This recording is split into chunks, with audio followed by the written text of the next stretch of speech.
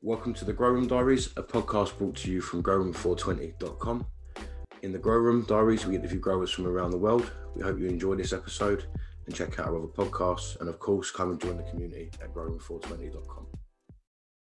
Right, what is up? Welcome to the Grow Room Diaries with Grow Room 420. This week we have got a very special guest from Grow With My Fellow Growers, Instagram, Jack Greenstalk. I'll let Jack introduce himself and let everyone know where to find you, Jack, and what you're about, mate. Hey, thanks for having me. I'm at Jack Greenstalk on Instagram and Cannabis. You can also find me at Jack_Greenstalk on Twitter. I host the Growing With My Fellow Growers live show on Sunday on YouTube. It's a production of the Cheap Home Grow podcast. And I live in Southern California, San Diego, northern San Diego area. And I'm just a home grower, Percy grower, like many of yourselves. Grow for my own medical purposes, and happy to be here. So obviously where you are, it's legal, which is something that's a bit different for a lot of our members and a lot of people around the world. So that would be definitely something I'd like to talk to you about, because when we spoke to Spartan about that, it was weird, not weird, it was just the way that he looked at things was a little bit different to what I think we perceive it as. So it's definitely a different dynamic over there, and get your take on that. But yeah, no, thank you for coming on. And I know GMO's been very excited about this one, as have I, and I know a lot of people will be. As GMOs just want to pick your brains. So hell yeah. I just mean, even culturally, just to start with, talking about you grow your own medication, just the wording of that alone says a lot for the distinction between the two places. We're all home growers, but it's very hard for us to just say we grow our own medication, because it's still, stigmatized almost, even for ourselves, even if that's what we're using it for. Well, where I come from, it's completely illegal, or finally just now getting medical rights in Ohio. But when I was there, it was 100% illegal. And when I started growing, if you got caught with one plant or X amount, it was just like heroin or hard drugs. They'd put you in jail for a long, long time. So I completely understand where you're coming from with like the no smell, no tell, and no sell type situation. And it's unfortunate a lot of places in the world are actually like that. And even when I'm in a legal state now, like I am, it took a long time for me to show my face because I work in a non-cannabis related business. I own my own business where I work with children who have special needs, and I sort of get them sort of physical education or activities. Like they have autism, and I'll teach them how to play basketball or go hiking, biking, swimming, play tennis, things like that. But not all the families are cannabis friendly or even know that I use or grow at all. Most of them actually don't know. So I wouldn't want to like expose myself to a community that's maybe not looking up upon it so fairly, even here in the US where it's completely legal to use if you're 21 and over. So that's a really valid point, because we do kind of go on about you've got to be a really proactive person before you can tell people you're a stoner. Like even a grower, like to be a grower is next level. Nobody needs to know that. But to say that you're a stoner, you've already got to prove that you do a lot more than your average Joe for people to kind of accept that it's a normal part of life and not a detriment to stuff. Yeah, I like that, man.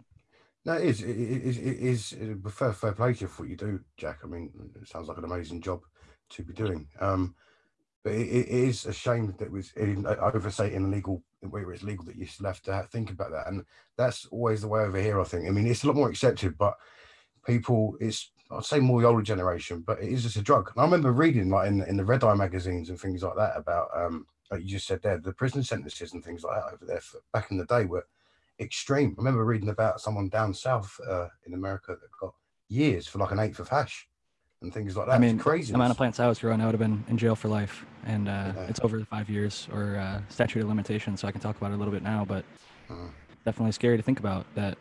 I mean, my original mentor got killed in his grow room. A security guard killed the guy who killed him and then just had to run off, and that was it for my cultivation times in Ohio. And that really encouraged me to move out to California, because it's been legal in California since 1996, so 24 years now. And Dennis Perone, shout out to him, rest in peace. He was a medical patient, and he always kind of said that all use is medical use, even if it's not intended for that. And to kind of put that in perspective for some people, because they're like, oh, that can't be true, that can't be true. Some people are just doing it to get high. It's like, well, some people do yoga just to have fun, or some people do going for a walk for recreational purposes, just to have fun, for a little recreation. They go outside, go for a walk. that doesn't mean the walk did not have medical benefits. That doesn't mean yoga didn't have medical benefits. So even if you're just using it to get high and have fun, personally, I think that's self-medicating for stress relief and sleep or anxiety or other issues that people don't want to admit to themselves. But even if you're not doing it for any of those reasons, you still get the medical benefits of the reduced inflammation and all the other benefits of terpenes and things like that. There's a nice outlook on it, and I think that I think I agree with that. I mean, a lot of people probably don't realise that they are doing it for different reasons, or just it's the same as having a beer. I mean, over here, obviously, you know, people do drink over here quite a bit, and I mean, having a beer after work to relax, it's the same thing. What you're saying there, just have a chill. Some people, they are getting that benefit from it. I mean, it's an amazing plant, and we all know that anyway. But it's just as I say, a shame that even where you are, you would have to try and still sort of hide what you do, because there's still stigma attached to it, and it shows how far we've got to go still.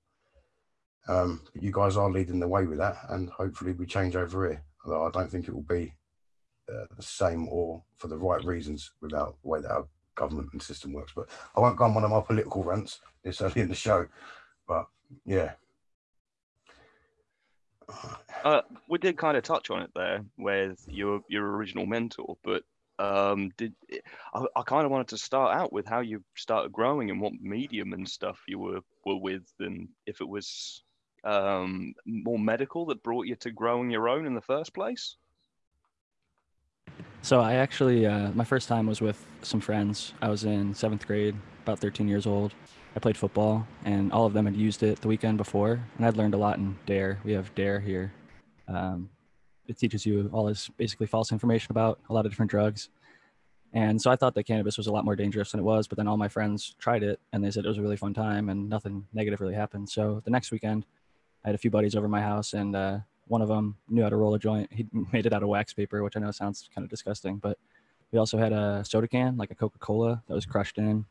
Put a little piece of tape over the mouthpiece, popped some holes in there with a thumbtack, and took that in the backyard, smoked the joint. It didn't burn the best. That didn't really get us that high, but it was raining, so that was also difficulty hiding in the woods behind the house.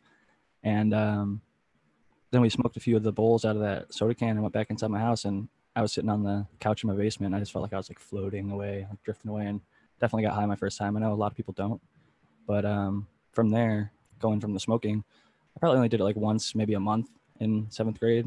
And then that went to like every weekend by the time I was in 8th grade. And by 9th grade, it was every single day. And my brother actually was a distributor. And I didn't know that for the first few years, even though he was doing it the whole time. It was just shows you how hush-hush things were in a red state. Like, you know, no smile, no tell, no sell. He was selling, but he didn't tell anybody about it because you could get in a lot of trouble. And so I figured out sort of his supply chain, like who he got it from. Then I talked to that guy and kind of pressed him like where he got it from. And it actually wasn't that long of a supply chain. It was being grown locally. And so my brother sort of talked to the guy he was getting it from and said, hey, you know, my little brother loves this stuff. He goes through like a quarter a day and he's only 14. You know, this guy loves to use cannabis and appreciates the better stuff. Can he hang around and help you out with like, you know, trimming?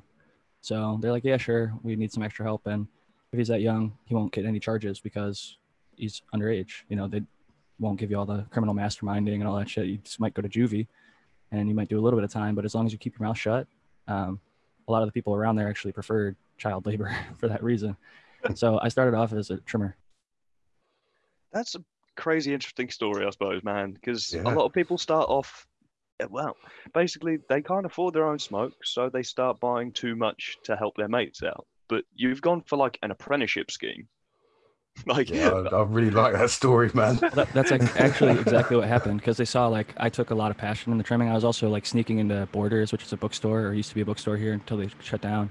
And I would grab a High Times magazine, and I'd sometimes they're even covered in plastic. I'd rip it out of the plastic, throw it inside of a paintball magazine, because people would look at you if you're 14 walking around with a cannabis magazine in Ohio, like, what the fuck is this kid looking at that for? So I'd hide it inside of a paintball magazine and just go sit and flip through all the pages. And they had a bunch of tips on growing and cultivating. And I saw a bunch of pictures of really good looking cannabis. And I was like, damn, like that's what I want to be smoking on. And when I got to the grow, I was trimming and I'd be like, hey, you know, I read this or that in the magazine about, you know, maybe pulling off some of these leaves on the bottom of the plant. So we started de-leafing, and they had me basically de-leafing and sweeping the floors. The method you talked about, how I started, is actually recirculating DWC. So they had like 5-gallon buckets that were all sort of attached with some plumbing and a shared reservoir among a bunch of plants, all under HPS for flower. And in veg, they were using the metal halide. And Traditional it was old grain school. market. Hey man, they've done it for so long that it worked really well. Like there's nothing wrong with those setups because they ran perfect. And like you say, they smashed out top quality, and they still will. Yeah, they I were use pulling metal like, halide. Sorry, it was like 90 pounds a run over 50. They're running 50, 600 watts, getting a little under a pound and a half of light. And by the time I left, we were doing 2 pounds per light, so 100 pounds per run, and they're only flowering for like 50 days. It was a early, super early, heavy yielding Afghan Kush that was bred and selected for early finish and big yield. And it was just stupid like baseball bat colas, just boom, boom, boom, boom. This that is PWC child pumped out. prodigy shit. Like you're like a child prodigy of growing ganja, man. That's proper lifestyle, incredible isn't it? story. Well, it got fucked up a little bit because when I was 16, I had my license for about 2 or 3 months, and I got pulled over. I had been smoking with my buddy at my house, or actually no, we couldn't smoke at the house. My mom was home, so we went on a little route and smoked in a private neighborhood. And when I was taking him home, I got pulled over for doing 35 and a 25. I was accelerating to the 25 zone. That's miles per hour. I know a lot of the UK people are in kilometers per hour, so it probably sounds super slow. No, we're miles per hour. Oh, okay. Respect. Cool. So not everything's metric quite yet, but yeah, we're 50-50. Talk about light heights, I'll give you inches. Talk about tent size, I'll give you centimeters. Hey, it's cool, man. I was a track and field guy, high jumped, so I know meters and inches and all that stuff because I high jumped like 2 meters and 9 centimeters, 2.09, and so not that high, but I think that's like 6 feet 9 inches or something like that. So yeah, it's a bit hard to get off the ground, Jack. So fair play to you. I'm only like 1 meter 80 something or like 6 foot. Oh, fair even. play. It's just like flying through the air then. I was going to say you'd clear me easy because I'm like, 183 or something like that. That was like the high jump metric is like if you could jump your own height in high school or in middle school, like that was pretty good. And then as soon as you start getting higher than that, it's like a pretty good accomplishment. But there was a lot of taller people and also a lot more athletic people out there. I enjoyed it, and it got me into college and out here in California from Cleveland. I only applied to one school because I got in because I knew my grades were way above what I needed to get into the college. And seeing my mentor get killed in a grow house and then hearing like, oh, there's California where it's already legal medically. So I was like, I'm going to leave for better weed, better weather, and better laws, things like that. Yeah. Greener pastures. Easy literally. choice. But I had to leave my family, so I'm a little bit of a cannabis refugee. It's mad. I had no idea it was legal in California that early. I mean, that's long before I heard it was legal. It's mad. Yeah, Proposition 215. It allowed even up to 99 plants. It was a really gray law. Whoever wrote it, they made it super vague. So as long as you followed the rules, it was really hard for them to enforce anything because we had basically something that said you could grow up to 99 plants outside if there was medical need for you and patients. Right now, actually, part of that even still exists in Prop 64 where they recreationally legalized it. They cut out a lot of the medical program, but like somebody like me personally, my doctor recommended me not only the 6 that everybody can grow or the 12 that's typically mandated for a medical person. Mine actually says I can grow a garden to the size of my need. So I don't have a plant count. I can grow as many as I possibly want. I just am more limited by the space that I cultivate in. So I really don't sell it to anybody. It's just for my own personal use. And I am limited by my living space. So I've got like a 3 by 1 foot, 1.67 feet. It's a 5 square feet tent and 5 foot tall. It's not very big. It's tucked in a closet. And then I've got a few kitchen cabinets that I work with. But I've done much bigger than that in the past, like I mentioned when I was younger. And when I moved out to California, I did some outdoor and greenhouse cultivation with a few buddies that I met here in college. I've seen the outdoor. Go on, sorry, Jim. I was just going to say, when you're turning out like near 2 pounds a big light, you can scale that down, I suppose, quite comfortably and know that you're going to be self-sustaining. It was harder than I thought, actually. Growing in a closet was way harder than growing in a giant ass space because, one, I had limited budget. I was paying for everything. Before I had a mentor who would basically say, oh, you feed this for that reason at this time and do this, do that, do that. And I sort of I would ask questions to kind of understand why they do it, but they didn't give me the full understanding. And a lot of it was bro science. There was some science that backed it up. But doing it myself, I went into a tiny space and I gave myself a little too much light. I started off with 315 watt ceramic metal halide, and I was over 5 square feet. And as you all know, I think some of you guys grow with the CMH, and it's meant for 9 square feet. or a meter, and it was way too much heat, way too much light. But I made it work. I just ran enough exhaust and intake and kept the air moving enough and ran low enough plant density or resilient enough plants that I had a few good harvests under that CMH that allowed me to afford a good LED and scale it proper for what I needed in the small space. Well, it's that art, man, that you must have picked up from your early days that meant you could work out how you needed to train your plants to make that CMH work in that space. Yeah, big respect to that, because it's hard to run over light. Like, I definitely got some foxtailing in the summertime, especially, but I could pull off some harvests that were very respectable, and it got to the point where like the guy who was mentoring me, who was showing me how to grow in cocoa and under CMH, he's outright told me like, you're teaching me stuff now and your bud is better than mine, and I've been doing this for 40 years, so props to you, because like it's not about how long you've been doing it, it's about the amount of iterations you put in, the genetics that you select, the amount of passion and love and care that you have for the plant, and just the knowledge. I think if you have knowledge and you can apply it, like when I was, like you said, as a child, I got to recognize all these patterns, like, oh, they're overfeeding right now and this is starting to get yellow or starting to see spots. And a lot of the people are like, oh no, you need to give it more nutrients, it's deficient, look at this book, it has a deficiency. And it's like, actually it's being locked out. And once we figured that out and started dialing the nutrients down a little bit more, we actually improved our yield. So there's a lot that can be learned by like identifying plant issues, and I think that it applies even if you're in synthetic or organic. And yeah, I don't know, learning young definitely helps. Yeah, man. Critical window. I think of it as language the plant's telling you. And when you're young, you can learn a new language so quick, I suppose. So to be able to see plants communicating with them so young, it just must have given you such a nice footing to progress from. I'm green with envy. Right. For me, it was the nose, man. Granted, we were just growing that Afghan Kush for like 3 of the 4 years that I was there. I got exposed to a lot of other stuff that was because there were other growers around, and there's stuff being imported from Michigan. Michigan had a medical program. They would say it's Cali or whatever, but most of the time it was from Michigan.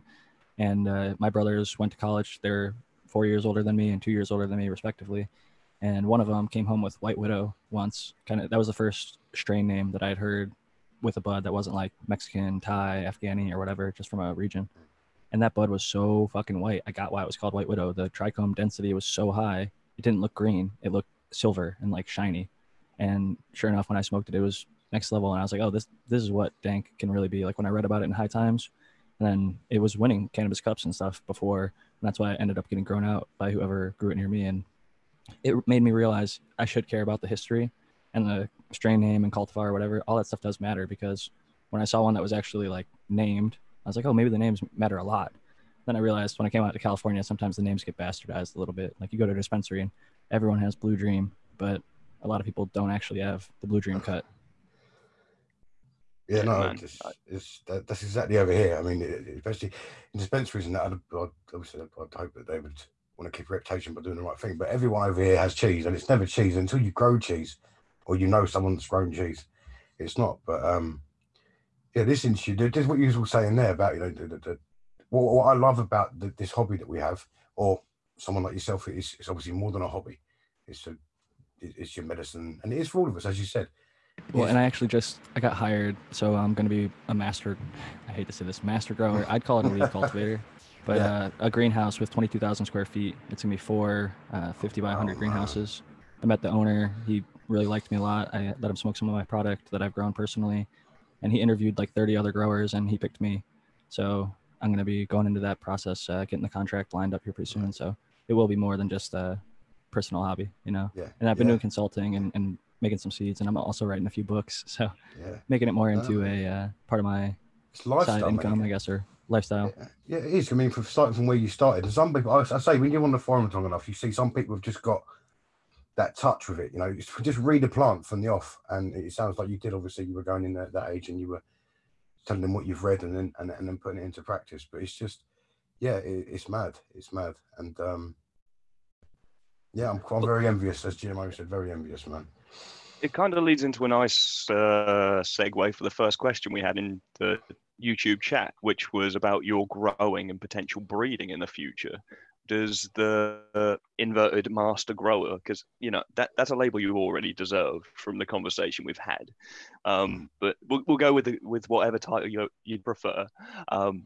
But is there potential for doing your own breeding projects in the new position, or is it something you'd like to do? Is that something you do at home? Right, breeding's always something that I say more progressed growers seem to progress into when they find the niche of smoke they prefer.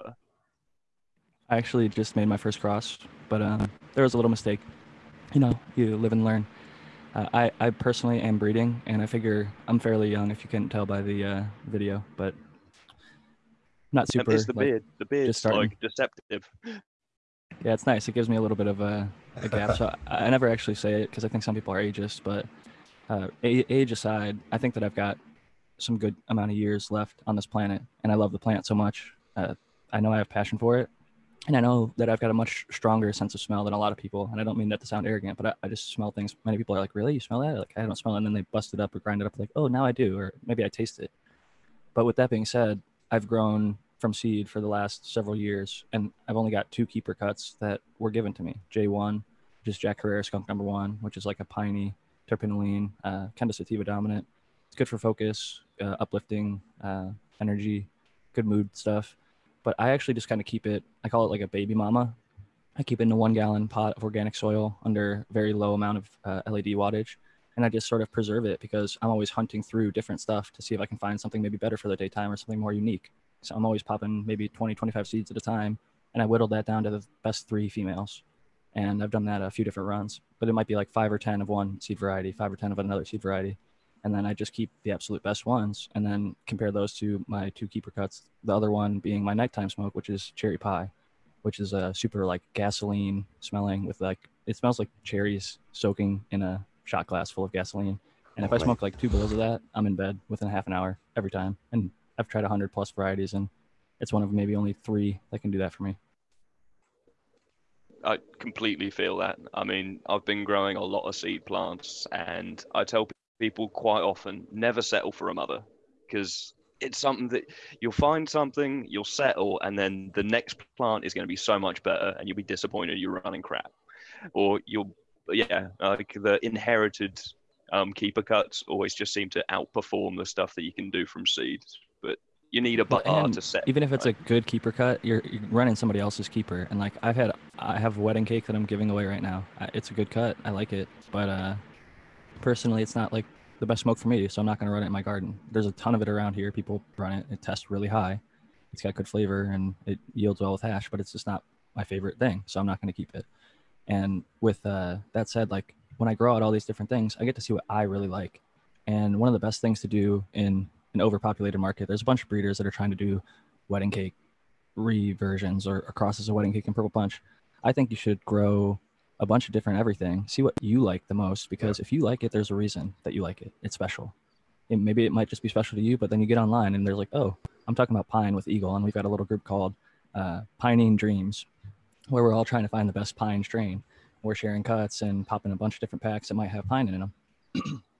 And with that being said, with my going back to the breeding question, I popped so many different packs now that I have kept like 5 or 10 seeds back of certain varieties that are F1s that I could either F2 to look for a certain pheno that I liked, or I can look for a cut at the F1 and then keep that to use that for breeding with. Because like an example, Humboldt Seeds gave me Sour 76 when I was testing for them, which is Cali Sour D, which is Cali O to Sour Diesel, crossed with the 1976 Highland Afghani, which is a super short and squat, high yielding, dense, just like I was talking about that baseball bat kind of cola, but really short and dense. But I found a few different phenos, but the one I really liked was like tangerine smelling, but a lot more potent than Tangy. It smelled a lot like Tangy, tasted a little bit better, but it was just way more potent. And so I've got 5 seeds of that left that I'm probably going to F2, and then I'll find something that I like in an F2 that was sort of like that tangerine phenotype, and then I'll use that for breeding with in the future. So that's like way, way down the line, but I've got a few other lines that I'm going to be working earlier that are like grape, gasoline stuff. Things, there's always, everyone's got their baskets on their favorite seed banks or seed or breeder sites full of all these different strains. And that's the beauty of it. We've said it before, is what I like and what I think, what puts me to sleep at night might not work for GMO, might not work for yourself. And that's the beauty of this plant, is it's different to everybody.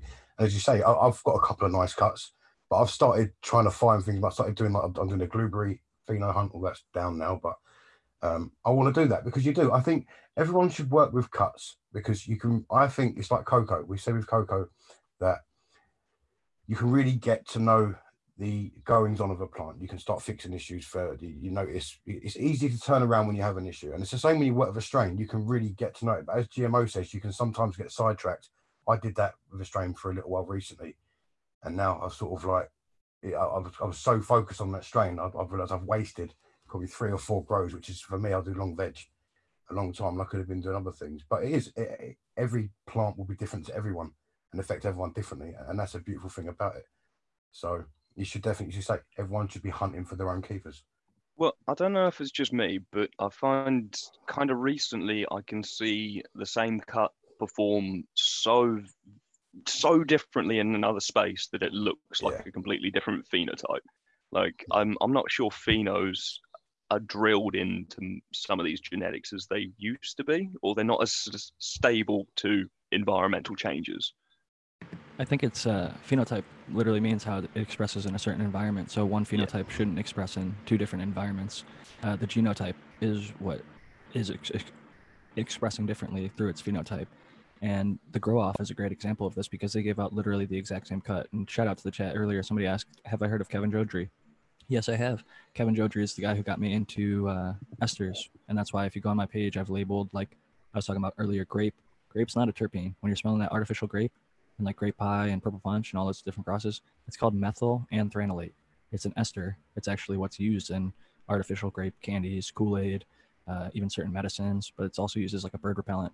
Naturally found in Concord grapes, which are not sold at the supermarkets here in the US. We have like the red grapes and the green grapes. We don't sell the purple ones. They're made for wine and jelly and jam. But yeah, Kevin Jodrey told me about the esters in some video they're talking about looking for skunk because he figured it wasn't a terpene. It might have been an aldehyde or some alcohol, some other thing. So he made me look into it more. And sure enough, there's a lot more to cannabis than just terpenes, THC. There's a ton of flavonoids, minor things like that. And we're only just finding out about most of them now. And you imagine what 10 years will be. That's over where you are. You know, we've had all this, we've said it 100 times, I've said this, but the lab testing and just the amount of money that can be put into researching now. It's not like before everyone was doing it. And as you say, you couldn't tell the person next door, let alone, you know, your second cousin, what you were doing. Now everyone can share that information. And I can't wait for the next 10 years and what we're going to find out about this plant, because we said with Spartan, you know, plants been bred so long for just THC because that was the only thing that was looked for. And I think that might have damaged a lot of strains or breeding lines over time. But now we're going to learn so much more, and what it's going to bring out, and what in 10 years time, new growers might not be looking at THC. I mean, that sounds mad, but they might be looking at something completely different. It's mind-boggling where we're going with it.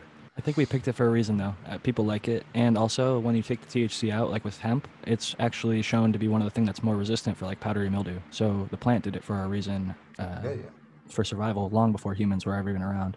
And I think that we've seen now also breeders out here in the US and also over in Israel and even in the UK. You guys have some of those legal producers making the pharmaceutical medication. It's not accessed by you, or not for a fair price at least. Yeah. But they've got CBD up super high now with like the 30 to 1s, and they've also got CBG. If you look at Oregon CBD, they have a super high, it's like 10 to 15% CBG cultivar. That's a hemp cultivar, but that's another minor cannabinoid. But I do think that THC in particular is very interesting. I just found some data that showed 100% of lab mice normally die when they're infected with a staphylococcus infection that causes ARDS, acute respiratory distress syndrome. And when they were given THC, just THC, plain old THC, the stuff that you and I all love to smoke, that actually saved 100% of these lab rats from dying to the ARDS. And the ARDS is actually one of the symptoms from cytokine storms in human bodies that are caused by, I don't want to get us banned or anything from YouTube, but the virus, the 19, COVID-19. And I'll actually drop the link in the chat so people can actually have access to the research and information. Yeah. Actually, you guys might have to drop it in the chat because I might get banned if I do by the Nightbot or something. There's always someone swooping in if you drop the C word. Well, we'll get the link and we'll post it on the forum as well, so we can have it, everyone can get on there and have a look at it. But yeah, it's also good. I like dropping the link on the forum because you usually get a little discussion afterwards of these kind of topics that, wow, you don't get time in a YouTube podcast to discuss them so deeply. But I find that stuff is mind blowing because it is. Well, if it's pure THC that's doing that, does that make it antiseptic or is it antiviral or is that just control like Anti-inflammatory. It's causing anti-inflammatory? the inflammation that's causing people's lungs to shut down is an inflammation issue. And when they're giving that to the mice, it's stopping the inflammation. And there's also, if you go on Future Cannabis Project, they had a husband-wife research team who has tried 150 different cannabis tinctures, and like 100 of them were beneficial, and like 50 of them were, or no, 50 of them were beneficial, and like 100 were like either neutral or bad. So they're taking the top 50 and then pushing those forward to human trial. And it's like a combination. It's like an entourage effect type thing, not just THC, but THC plus. And there's also CBD ones that helped and CBG ones that helped. So really interesting stuff. And I just DM'd, I think GMO, the link. But I'll post it I'll copy it over so that Kino can see it and post it in the Zoom chat and then drop it over in YouTube. Yeah. I'll just about to share it in YouTube. There we go. What you're saying you touched on earlier, what I thought was interesting, is the fact that it has been producing THC for long before we were here. And it is, from what I remember, a guy used to talk to, American outdoor grower. It wasn't in a legal place. And he put a lot of research into the fact that it's just a defense mechanism for the plant. The benefits that we want from it are just almost a defense mechanism. And that's why people will use different things to increase the levels of THC or other bits and bobs in there, but it's just a plant with a defense mechanism is what the resin that's my rabbit hole at the minute, man. Like, it's mad. I think is it Aaron the Grower and Xanthanol doing a talk about how trichomes have developed. Thank you. I'm no good with them big words. Like I'll read them, but I'm not going to bother trying to say them. Right. But that's going to be. Yeah, it's going to be mad interesting because we were having this talk in chat the other day on the forum that trichome literally means hair, but there's so many variations of trichome that it's like you almost need to redefine what hair means to make trichome make sense. Like because human hairs have follicles and stuff, but trichome just means hair. Like it's a really interesting rabbit hole to fall into. And is cannabis like carnivorous? Like my plant has killed an ant before. It got stuck in the trichome, and the trichome definitely killed it. Like I had to scope it because it was such a small little sugar ant, and thankfully it wasn't like a aphid husbanding type of plant or anything like that. But I had to look at it. My wife's like, "What's that red dot on that leaf?" And a ant just crawled up the stem, kind of later in flower, and it got caught in the trichome. And I don't know if it was the terpenes or the THC or the combination of everything, but it's like there's like a Venus flytraps like straight up eat bugs, but then there's also plants that have like sticky little tendrils that like wrap it all up. And not that cannabis is doing that for like nutrition reasons, but who knows? Like if it was left there, maybe it would have taken some of the nutrition out of that exoskeleton or the chitin and produced some alternative thing that it wouldn't have otherwise. Hey man, like you were mentioning earlier with the terps, there, a lot of them are solvents in their base form. So if that's a real rich pinene, limonene strain you're growing, maybe you're melting down some of that exoskeleton and it's putting out that warning that it's being invaded. That's what I was about to say. Whole load more terps because it's melted the exoskeleton of that one invader.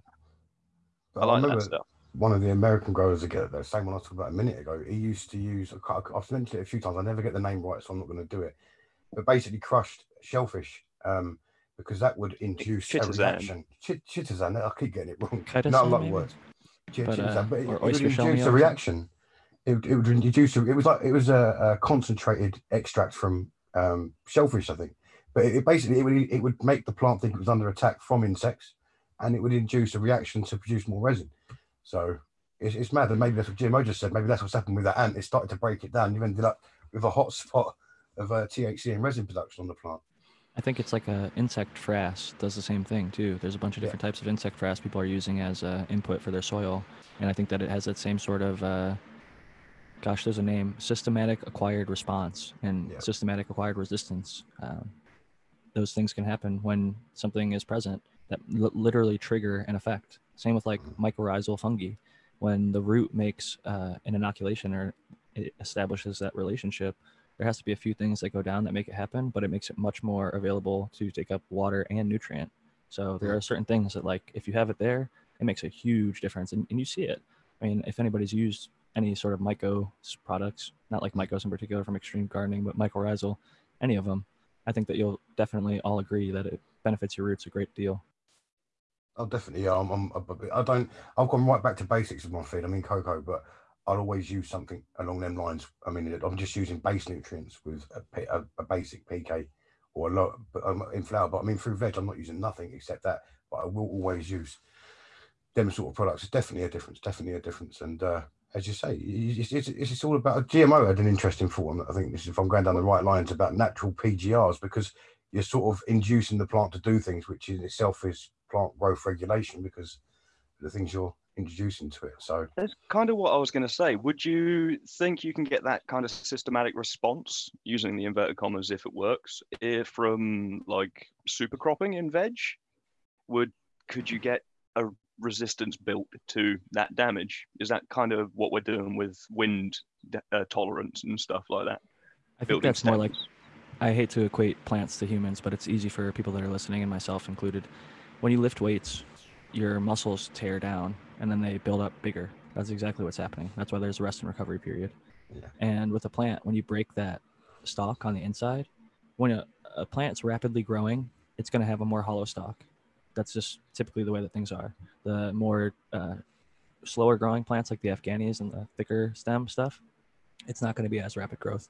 So you won't have to super crop those as much, but they still benefit. Because when you make that knuckle, I've dissected it afterwards, and it's so much stronger. I can almost not break it in half with my hands when I'm like trying to cut it. It's way stronger than any other part of the whole stem.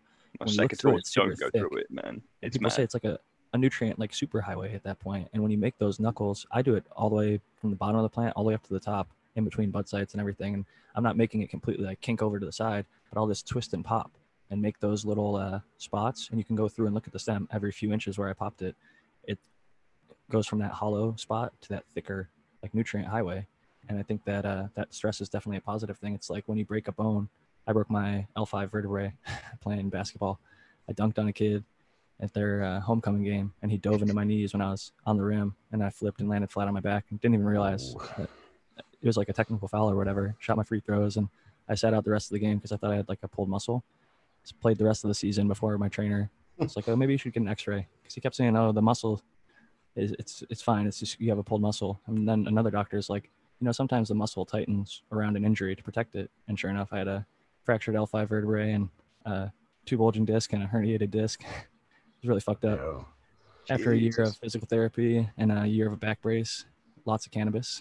One of the big things that got me into cannabis and out of football, thankfully, because I had a lot of concussions in football. But after all those injuries, definitely made me appreciate the medical side of cannabis at a pretty young age.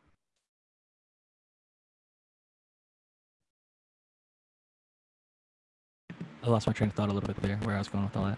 Hey man, we always do. I wanted to bring it back to shout outs to Kevin. I'm not gonna Kevin Geordie. Is it Geordie? Joe Dree. Even it's Jodrey. Yeah, but it's pronounced Joe Dree. I've got it written in front of me, but like I say, I can read stuff, but I can't pronounce it for shit.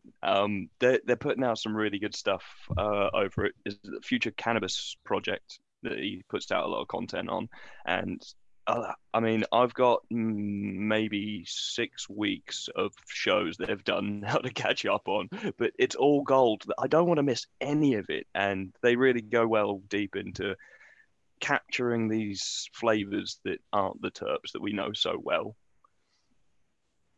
So yeah, big shout out to those guys pushing the bounds of our understanding, because it is definitely future cannabis. Abolished Farms has got me on. He ran a Abolished OG for a while, and a little bit of that profile as fuel. And he said with the burping of that, you have to get it into jars sooner and just make sure you burp it a lot, because if you let it dry too long, even if it's the proper temperature and humidity, that ester is going to volatilize. So you have to get it in the jar, even like a little bit damp, and just burp it. I like to go paper bag after I hang to let it even out a little bit and then get it in the jar. But even then I'll do a shorter hang dry. But fun fact, I got a listener who sent me a My Herbs Now, which they've had first their own testing twice has showed that they improved their terpenes and THC result with that versus hang drying at 60-60 for 14 days. Then Grow Eat Easy, a third party person who's not related to them, did their own testing a few different times, and a few times they lost terpenes, but a few times they gained terpenes. It was like they'd either lose terpenes, gain THC, or gain THC and lose terpenes or whatever, but it was always really close. And the third person that I just highly respect is Eagle Gardens. He's been growing for like 18 to 20 years as a caregiver over in Michigan. And he actually didn't tell any of his patients. He has a 5-patient caregiver load. He just dropped it on them, and nobody complained. Actually, some people were saying, wow, the flavor is like a lot better. Did you do something different? They'd only complimented it. Nobody was ever like, oh, this is really dry and like flavorless, or like, did you use a dehydrator or something? Like, nobody asked that. Everybody's just like, damn, this is really good. And so he told them afterwards that, hey, I actually use this My Herbs Now machine, which a lot of people think it's a food dehydrator. It's not. Those run at 120 degrees. Of that, man. Like, 120 F, 120 Fahrenheit. I don't know what that is in Celsius. I think that's like 40 or 40 plus Celsius. But the My Herbs Now runs between 70 and 80 Fahrenheit, which is between like 20 and 30 Celsius. Much, much lower temperature range. 30 might even be high, because I know it's like roughly times 2 plus 30. Because I know 0 Celsius is 32 Fahrenheit. So I just do multiply the number times 2 and then add 30. It's like 0 times 0 plus 30 is 30. And that's roughly freezing.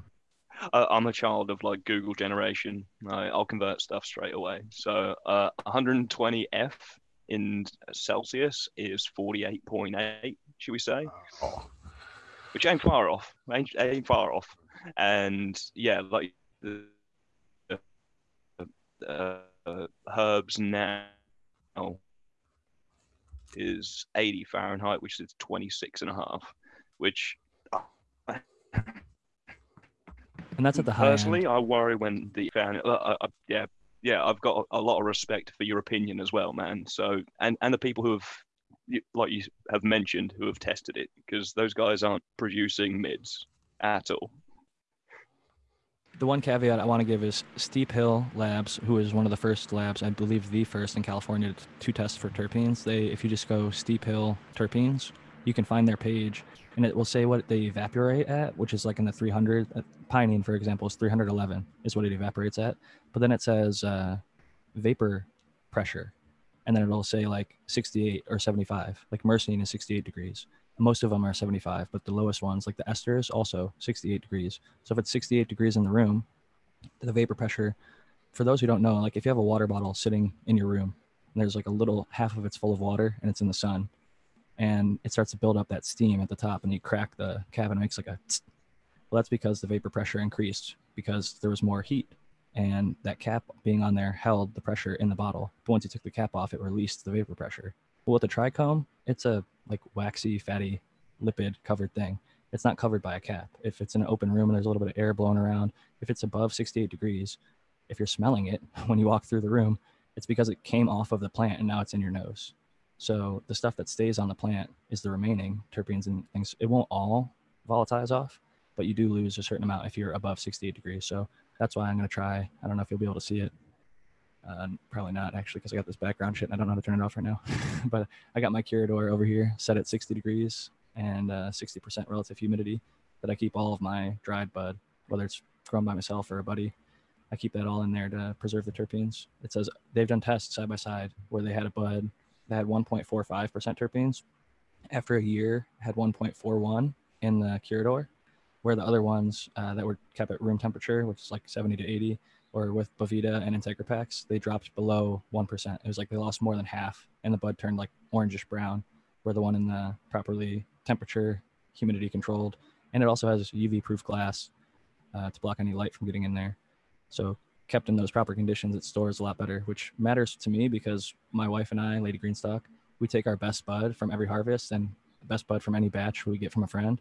We call it our specimen, and we put that in a glass jar and throw it in the Curador now. We used to just keep it in a dark cabinet, but every 420 we go and we smoke that bud and see how it was different than when we had it the first time.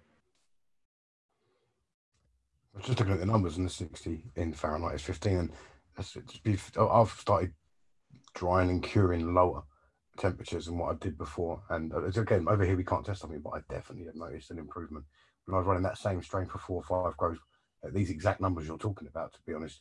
It's a lot more difficult for me to keep it there, which I'm in an open environment or an outdoor environment. But yeah, I mean, the numbers over here was more like 1820C, which to you would be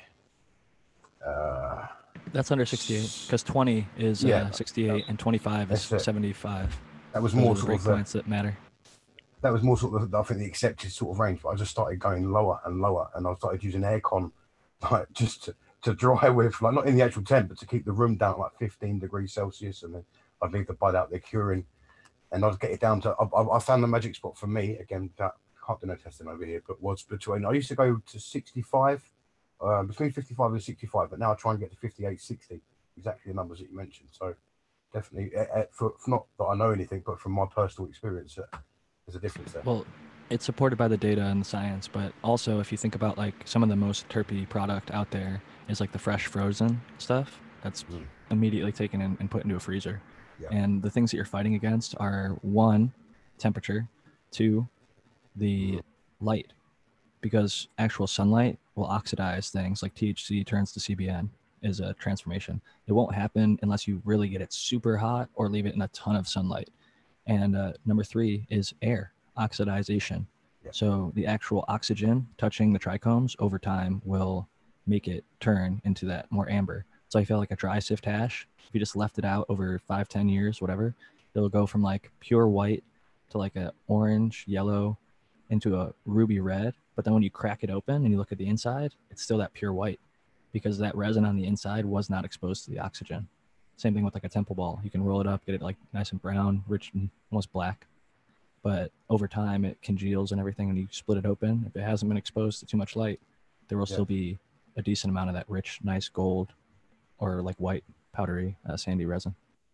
I've had that with bubble hash. I've done my first bubble hash run.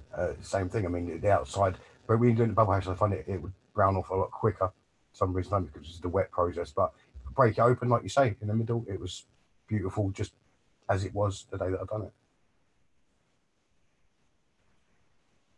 So Speaking of bubble, I just wanted to show off because I'm sure everyone in the UK is going to be a little jealous. I got some a gram of Frenchy cannolis bubble hash that I was able to legally purchase at a dispensary out here. I don't normally buy stuff from dispensaries, but I was like, hey, Frenchy taught me how to make hash a lot better. I used to make it Jorge Cervantes style, and then I got to Frenchy's technique, and my buddy actually took his seminar and got me really super into temple ball hash because I had one Moroccan temple ball when I was in high school, and it was amazing. Then the next time I had it wasn't until I had moved out to California, and I was on a vacation in San Francisco, and we were getting a little kind of tour over near the Golden Gate Bridge, and our taxi driver was a Moroccan guy, and he rolled up a spliff with some Moroccan hash, and goddamn, it was so fucking good. And he passed it back to us, and I got high as hell. I loved it. But I've always been a lot of hash lover over. Over here, you used to get quality hash all the time. I mean, it was you used to get. It's much harder to get it now, which doesn't make sense when most people are growing. But I mean, you used to be able to get so much decent hash. I prefer hash. I mean, you're way closer to it. Way closer, just physically closer. I mean, Morocco and Spain and those places that are producing, Afghanistan are all much closer. So it makes a lot of sense. A lot of people over there actually smoke hash before they smoke flower. It's like the same with Canada, weirdly enough. A lot of them smoke hash. And not that it's weird or bad, but it's funny. Like where I was from in Ohio and a lot of the U.S. smoke flower and like evolve, I guess, or step up to hash, which is like the more logical. It's like you drink beer and then you start taking shots. Like you start on the lower potency and move up to the higher potency. But a lot of people did it the opposite way. And most of them didn't have access to good flower, so they'd mix it with pretty heavy amounts of tobacco and spliffs. I personally prefer all green in my joint and or bong bowl, like I'm about to take a smoke of. What are y'all smoking on? And then I'll tell you what I'm smoking.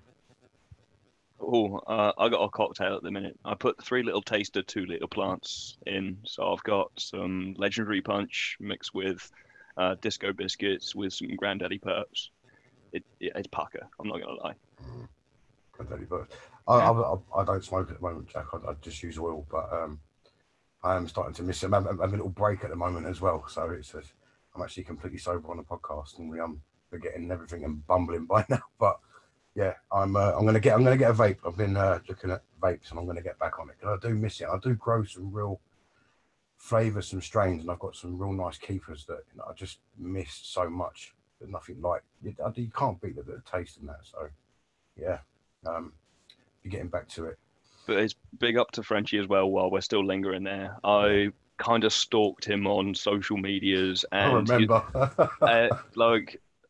he was doing seminars at Spanibus last year, and I was like, yeah, proper enjoy making hash. The way I smoke through a shotty bong doesn't mean I can enjoy it often, but the process of making it I find so relaxing. And the way he explains it just makes it an art form rather than a process. And I kind of understood how he started to understand resin better. So yeah, big shout out to Frenchie because it's an art that he does, not just a process. Thanks I a lot to get definitely, GMOs. Sorry, go on, Jack. I definitely appreciate his quality, and the way that he explains things made it a lot more clear for me too. Like in wanting to do shorter washes, like it didn't make sense to me to do a 30-second wash, but once I tried it and I saw how clean the material was, and then 1 minute, 30-second, and then 3 minute, and like gradually build it up and see how the quality changed from wash to wash and having that longer time. I remember GMO when he was went for his hash thing. It takes a lot to get GMO's brain ticking because GMO's brain ticks anyway, just some random but brilliant things. But I remember he was sending me pictures of Frenchie stuff, and you was entering your hash over there, weren't you? And you was doing all your hash in that GMO. It was cool, Oh man. my God, when I appeared on Frenchie's Instagram feed because Yeah, he was yeah, doing his little that's it. hash contest, I was literally giddy for a week. Like, oh my God, I'm on Frenchie's feed. Like, proper fanboy moment. Like, shall I throw knickers at him? Alright. That's how I felt when he DM'd me when I like posted some of his hash, and he actually listened to the Cheap Home Grow podcast that I did when I just started growing back in the closet. Like after taking a few years off growing, I was doing the Cheap Home Grow with Shane. I did an episode about growing in a coat closet, and then after that, I did an episode about how to evaluate the quality of hash based on Frenchie's scale. Like he had like you get like 50 points for melt, like 10 for aroma, 10 for uh, duration that it lasts. Like, and he had all these different categories, and I go through and break all of them down. And Frenchie, sure enough, I mean, he must have maybe like Googled his name. He found it. Him and his wife listened to it. They enjoyed the show, and Frenchie came on the show and did an Wow. interview with Shane that I wrote all the questions for. I like typed them all up because Shane had not a not that type of experience with hash. I'll say I love I Shane, but that wasn't yeah, his forte. Shane's a brilliant person, and the platform he's got has incredible content. But he's definitely still infant when it comes to his cannabis knowledge for now.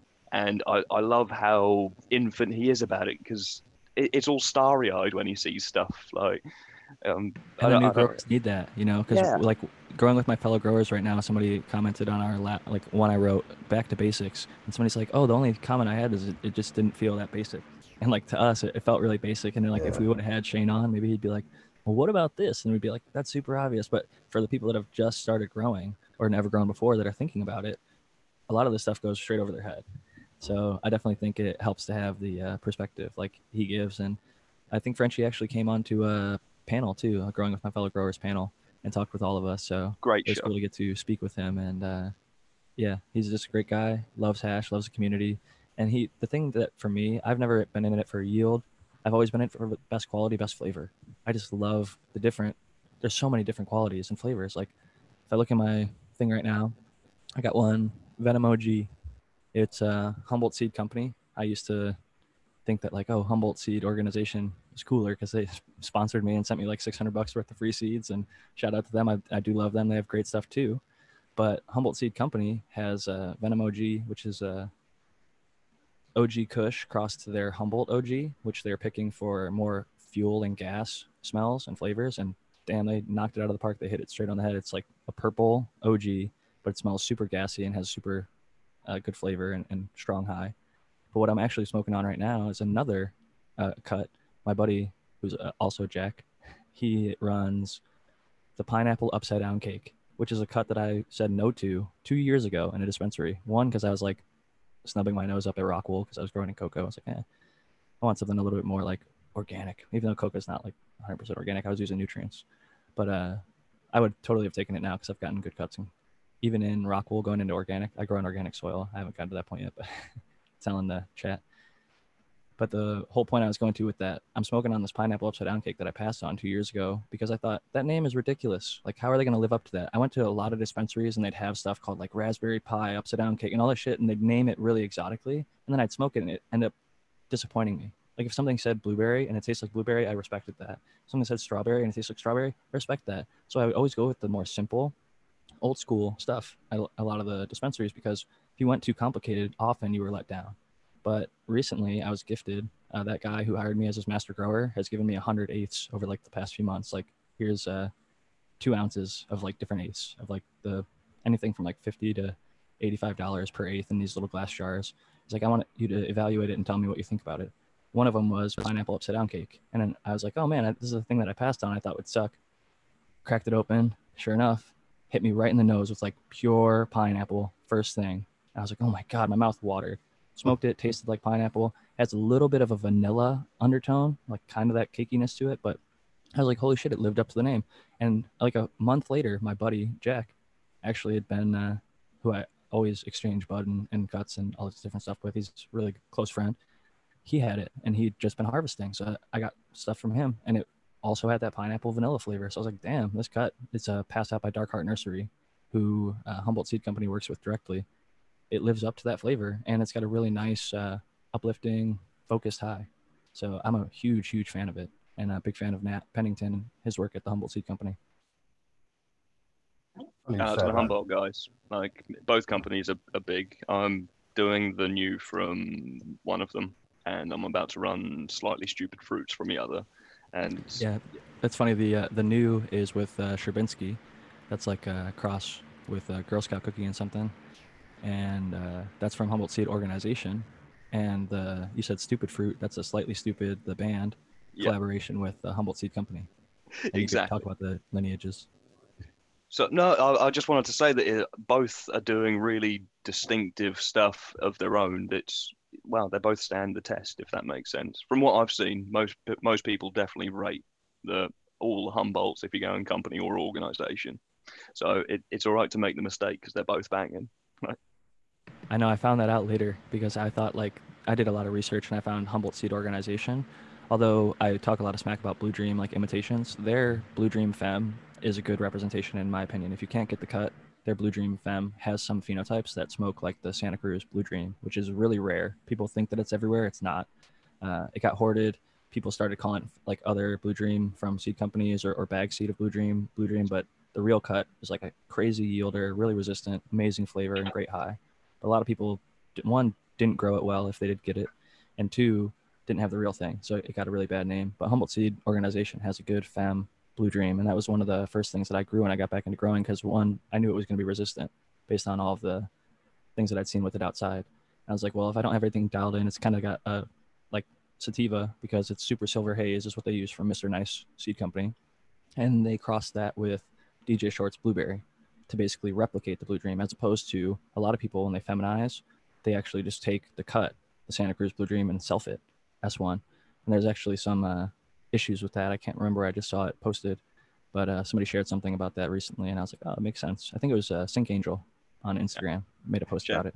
Again, shout out to Sync Angel and Zenthano. He's always on the ball with these things. I used to say he's our IPM expert, but that dude's just like a cannabis research badass. Like I watch his videos, like that part 2 of his cannabis evolution. I'm like still working my way through it because it's like 200 references in there, and it's like a almost 2 hour long video, and he's like talking about literally like the evolution, where it came from, how this disease has evolved from this specific species of this area, and like this is how you should fight it because of this, and like he's really goes deep. So I appreciate that guy. He's definitely working hard on research, not just for pests, but for everything cannabis related.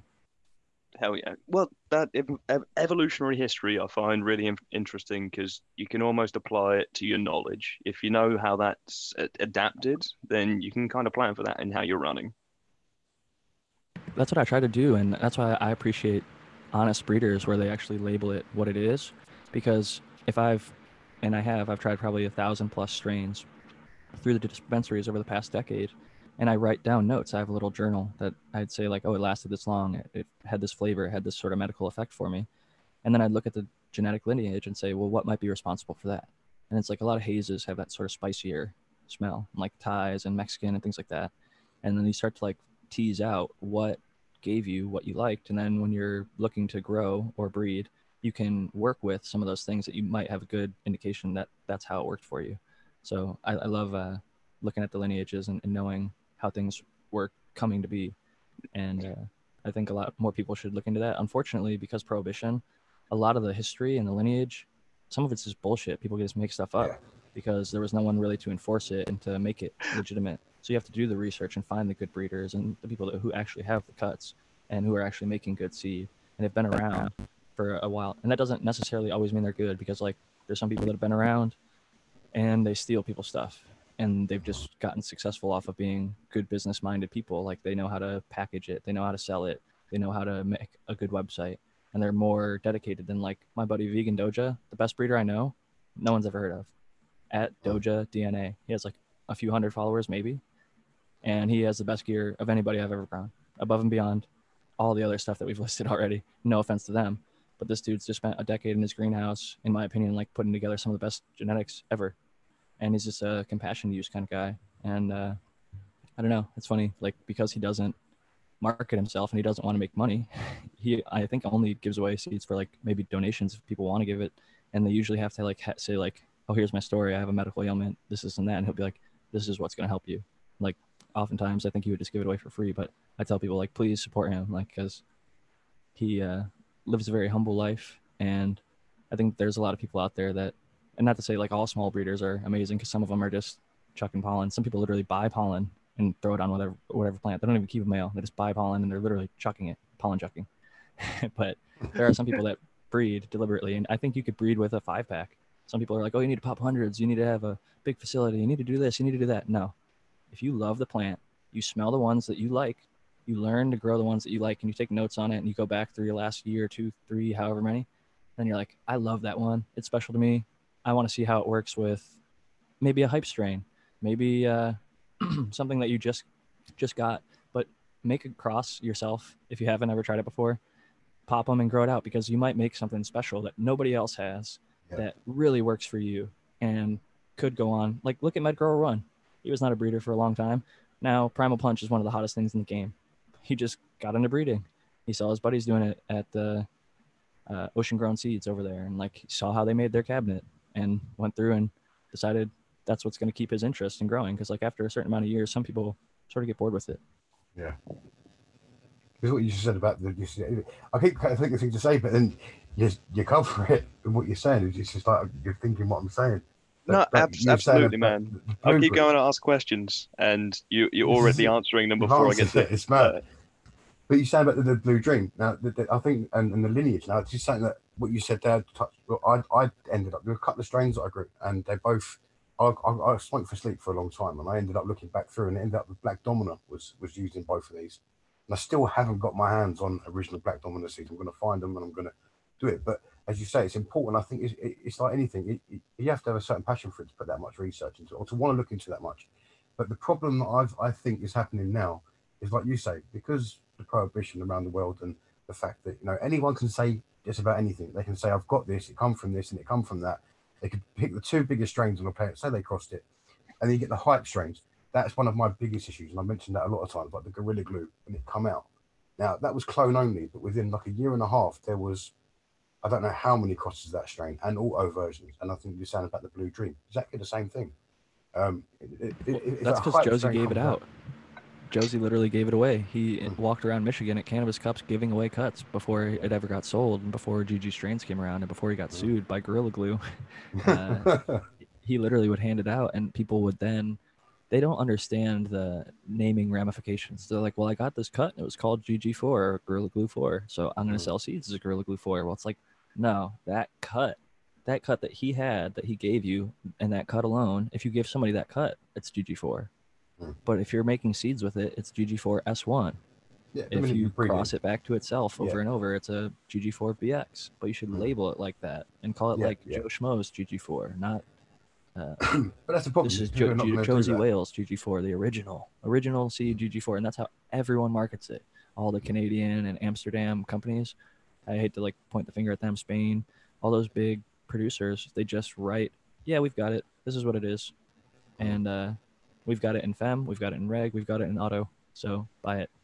And we all did them all overnight, so you can get them the day after the cut was made. That was my problem. So how are you stress testing the strains over a year period, from when it first becomes a hype, then it gets the attention to start breeding it. But then these strains that are have appeared within a year of the hype, as you just said, the hype strain, are now being bred with other strains that are hype strains. So now you've got strains that have that could not have been stress tested, that could not have been put through its paces properly, being bred with other strains that have not. So where's the lineage gone? It's madness to me, and that's If why I they, always go back to trusted breeders and old. I like you keep saying old school. That's me all over. Old school. I like my old school growing. I've just gone LED for the first time, but old school growing styles, old school genetics, old school breeders.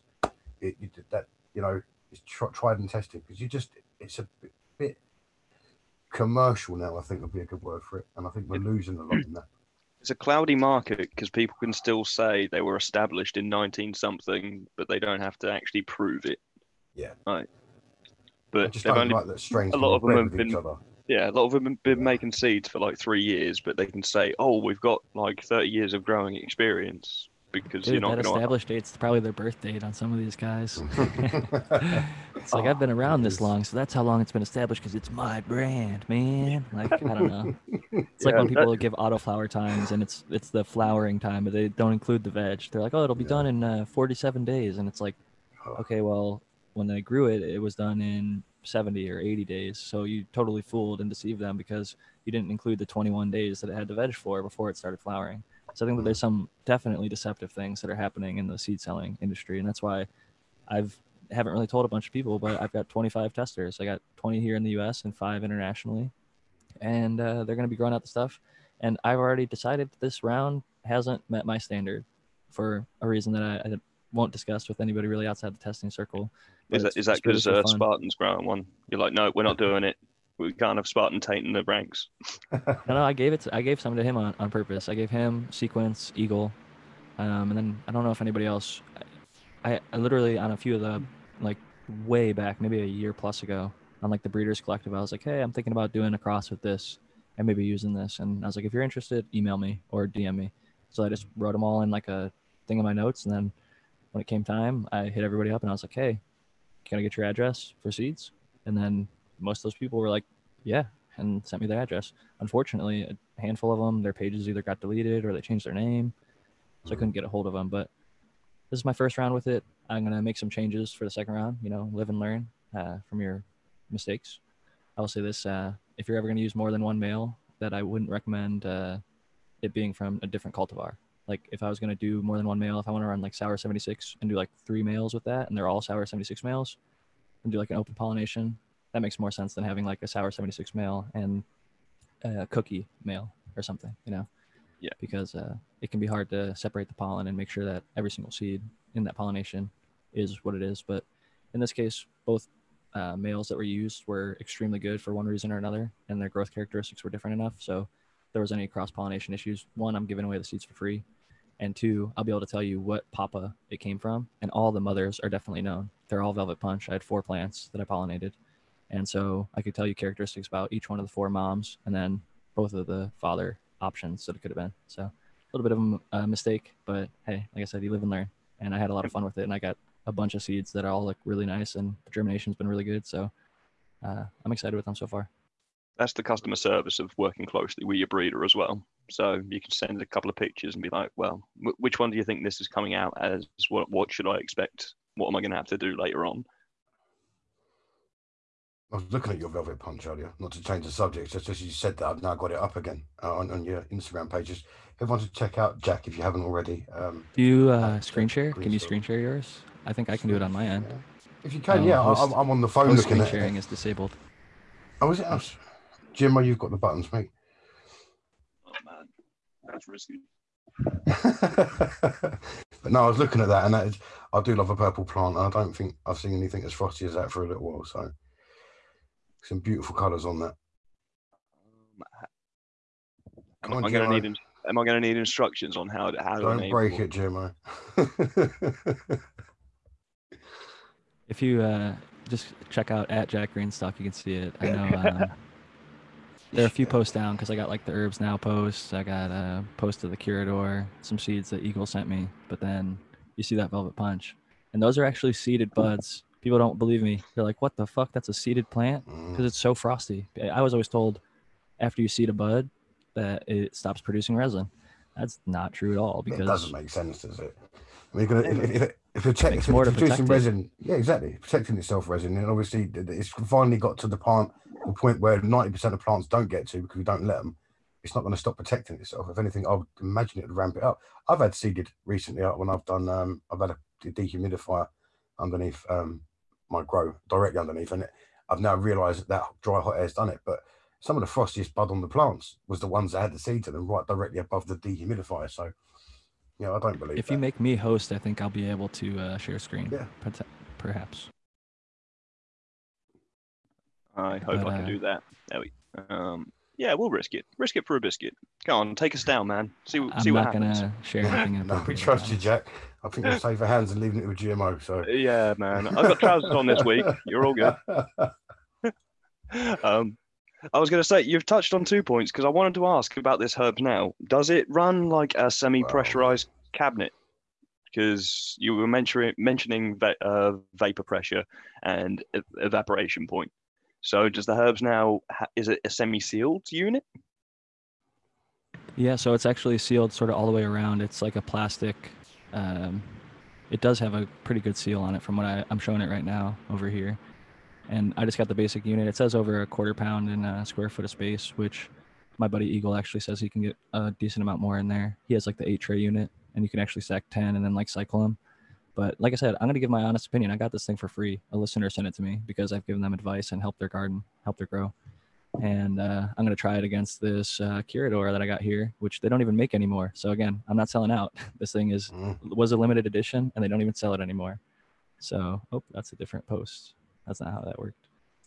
I thought if I clicked over at that arrow, it would go to my next picture. Here's the Curador that I won on 420. And so, yeah, it keeps my temp in RH at 60 degrees and 60%. It's between 58 and 60% relative humidity. So I'm going to cure my Doc Holidays by Subcool, which is a cross of Huckleberry cookies from, gosh, I'm blanking. Oh, no, I know who it is. It's Dynasty Genetics, Huckleberry cookies crossed to Aficionado Estates Hellfire OG. And I'm going to do half of that in the Curador and half of that in the Herbs Now. So 60 degrees, 60% RH versus the Herbs Now. And once the Herbs Now like stem snap, I'm going to jar it and also cure it at 60. So comparing the initial dry in the Herbs Now versus the hanging it directly in there. And also doing a little, how my old method was hanging in my tent. But I'll show some of this Velvet Punch that I made some crosses with. Yeah, this is what I was looking at earlier. I am jealous of that curing fridge because I can't remember the name of it. When I saw you post that originally, I was straight on Google, like, how do I get one of these things? But yeah, they're just like not available. It's trial and error. Is what Jack's saying. There's no testing both, and I'm already looking at it. To me, it goes against everything in me to do something like that. Not for putting anything down. It's just the way my brain works and trying to dry it as naturally as possible. But then I'm drying it in a garage inside a tent with filters, fans, and dehumidifiers to try. So it doesn't matter. So yeah, I'm gonna have a look at these things. It's got to be done. If everyone's using them for a reason. Well, yeah, the pictures of the video of the Velvet Punch is popping up now. Yeah, just stunning. I loved it, man. It literally made me. And I talked about this on Eagle. I'm not like a religious guy. Not that I have anything against it, but I'm more agnostic to it all. But when I'd smell that jar, I would literally let out an involuntary, "Oh my God," every time. And it's just like one of the beautiful things about cannabis when it's got a nice smell. Like last night when I busted up some of the cherry pie, had that just super cherry gassiness, and I was just like, oh, when I smelled it. And it wasn't like I tried to do that. It just like comes out of me like a cannabis Tourette's. Is kind of like what Eagle said. It's like you're just so happy with it. It's like you can't contain yourself. It's like puts an instant smile on your face. Cannabis Tourette's, I like that. I usually get stoner waffle, but cannabis Tourette's is better. No, I like that one. This is why it's so important, and we always stress that, you know, the people that normally the forum. I mean, we get a lot of experienced growers who've got a lot of equipment, do it for a long time. But a lot of people find the places that what we do because they want to learn. And you see people grow for like say 4 to 6 months, and then they will rush that final week of drying because they're so excited. They want to smoke it, and but they will rush to dry. They will rush to curing. That's why it's so important. You know, that bud you're going on about there, you know, that made you go, oh my God, if that wasn't dried properly or cured properly, then it wouldn't be there. It wouldn't have the smell, and it wouldn't have that oh my God effect to it. But it's just, we've all done it, I think, when we first started growing. I think we're all guilty of trying to fast dry something or You know, it's the excitement. But You that's all smoke it part and too parcel early of it. while it's still wet. Yeah, It's like yeah, got a bunch exactly. of water and chlorophyll, and you're like, oh man, this shit's good. It's so fresh. Yeah. But it's like you see how it changes over time. I actually personally, like I said, I'm gonna try these devices and everything, but before I had any of them, I would hang dry until either the stem would snap or close, and then I put it in a paper bag, and then I put it in a jar. Paper bag for 24 to 36, maybe 48 hours to even out some of the moisture from the inside to the outside before going into the jar. I think sometimes too early you can get yourself some bud rot and mold if you're not careful with burping a lot. Which I prefer to burp less, keep those terpenes in there, and keep it at the proper RH than have to burp a whole bunch. But It's just just why I look at it is I like to get it down to where it should be, rather than again.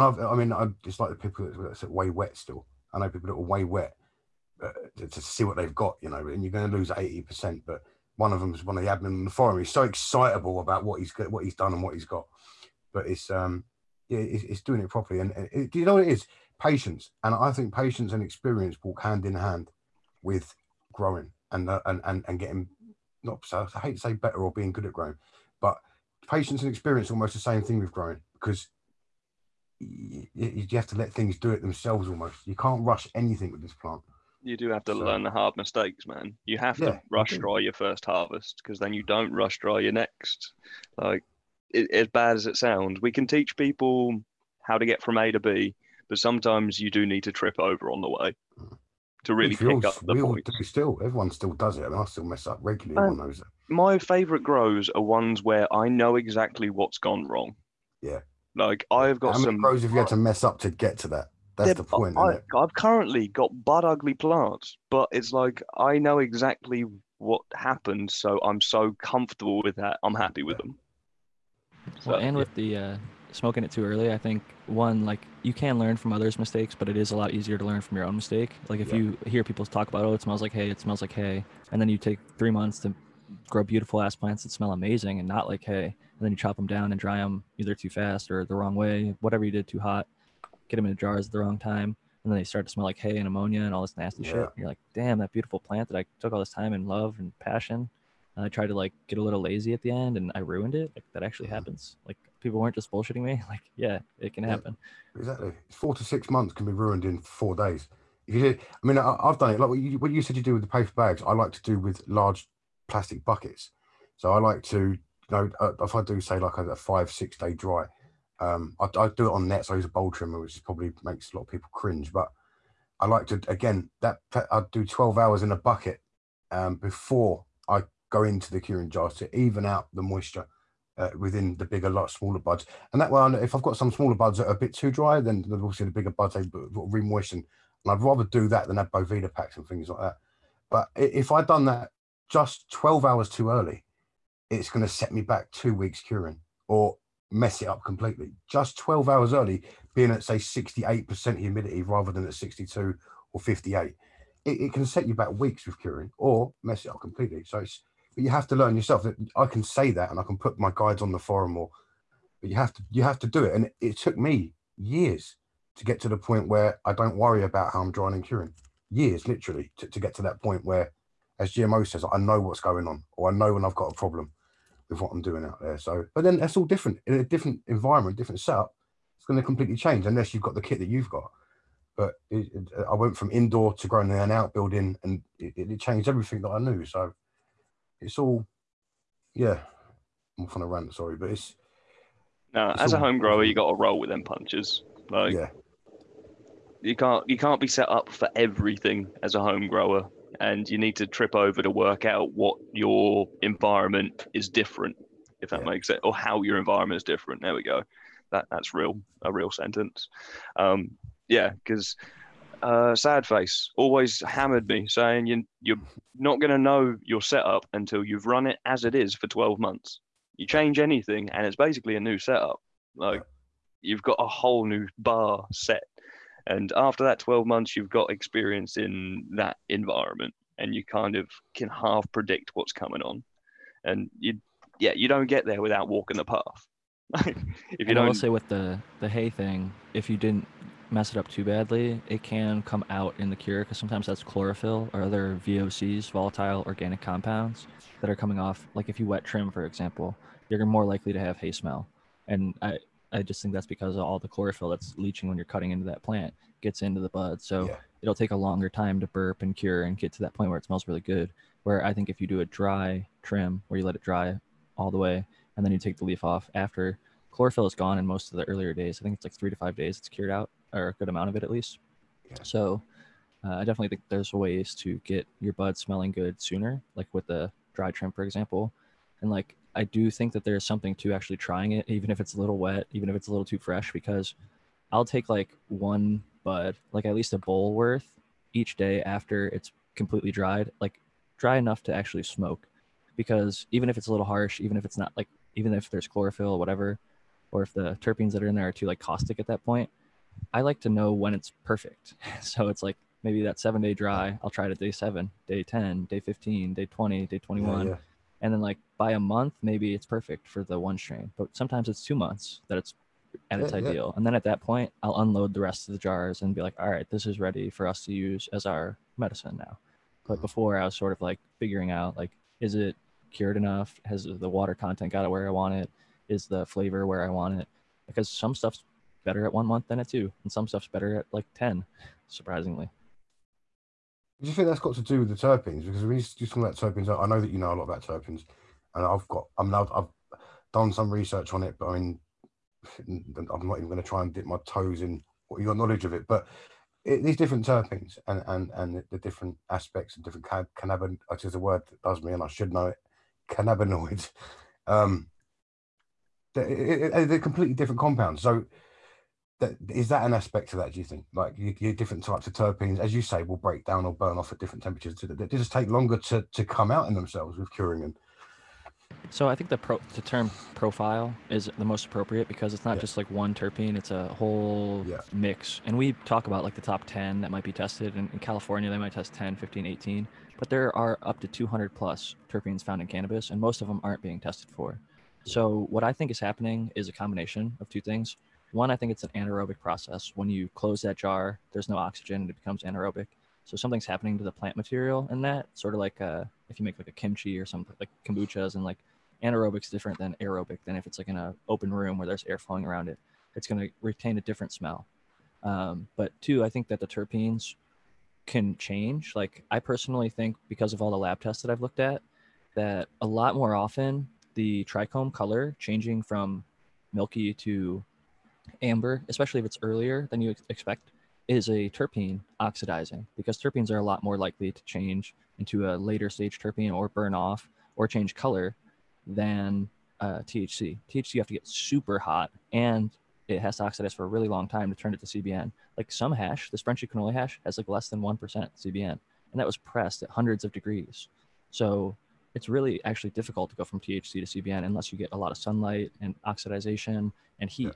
So I think more often than not, the terpenes are changing, and that profile will shift. So maybe it's pinene dominant, but all those little things underneath that are like in that jar at day 7 might be 2% of this, or 0.2 or 0.1 or 0.3. Those levels are going up and down. And I've seen it like literally where, shout out to Lost Leaf, MI, he has a video on YouTube where he did like the 48-hour darkness before chop versus no darkness before chop versus 24 versus 12. And he looked at all the different terpene levels, and like one of them, like it went down and then it went back up. I was like, whoa, what the fuck happened there? And like you looked at certain levels of certain things, like there was one that like had a pinene level that was like at a certain point at the 0 hours, but then it went from lower to higher. So like one of the terpenes changed into another terpene, I presume. So there's a lot of weird chemistry going on during that process. And that's why I think curing is really an art. And I think those should be some of the highest paid people in the legal profession, because it's not just 60-60 for 14 days. No, exactly. Like, there are so many different strains, and they all have different chemovars or chemical profiles, chemical varieties. And that makes them different to each person. And how you cure it for your preference might be different than how somebody else cures it for their preference. Even if you got the same batch of plant from one grower and they told you, hey, cure this for me, and then there's like a contest who could make the best bud out of that cure from the same batch. I think that'd be an interesting thing to do, because there's a lot of factors that go into the cure, like so many more than we could even probably discuss. Yeah, and as I said earlier, you know, just as you just touched on, someone's cure might be better for them, but not for someone else. That's the beauty of it. is there's no exact science to what we do, and it's basically preference or personal preference. A lot of it, which is what makes it so interesting. This I've got a captain's cake which I run quite often, and I like to dry that past the point people would usually dry weed. But as soon as you try and grind it, it's such a resinous bud that it needs the plant material to be that arid for you to be able to crush it, if that makes sense.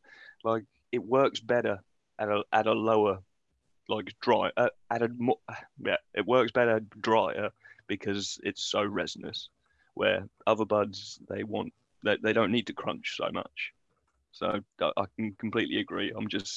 I don't really cure by numbers. It's much more I kind of feel my buds to how I want them to be when I'm using them, and then I'll just like seal it off and hope for the best. That consistency is a huge factor, and I think that's probably one of the best ways as a home grower because we don't want to pay for the meters, and most of the meters out there actually aren't very good.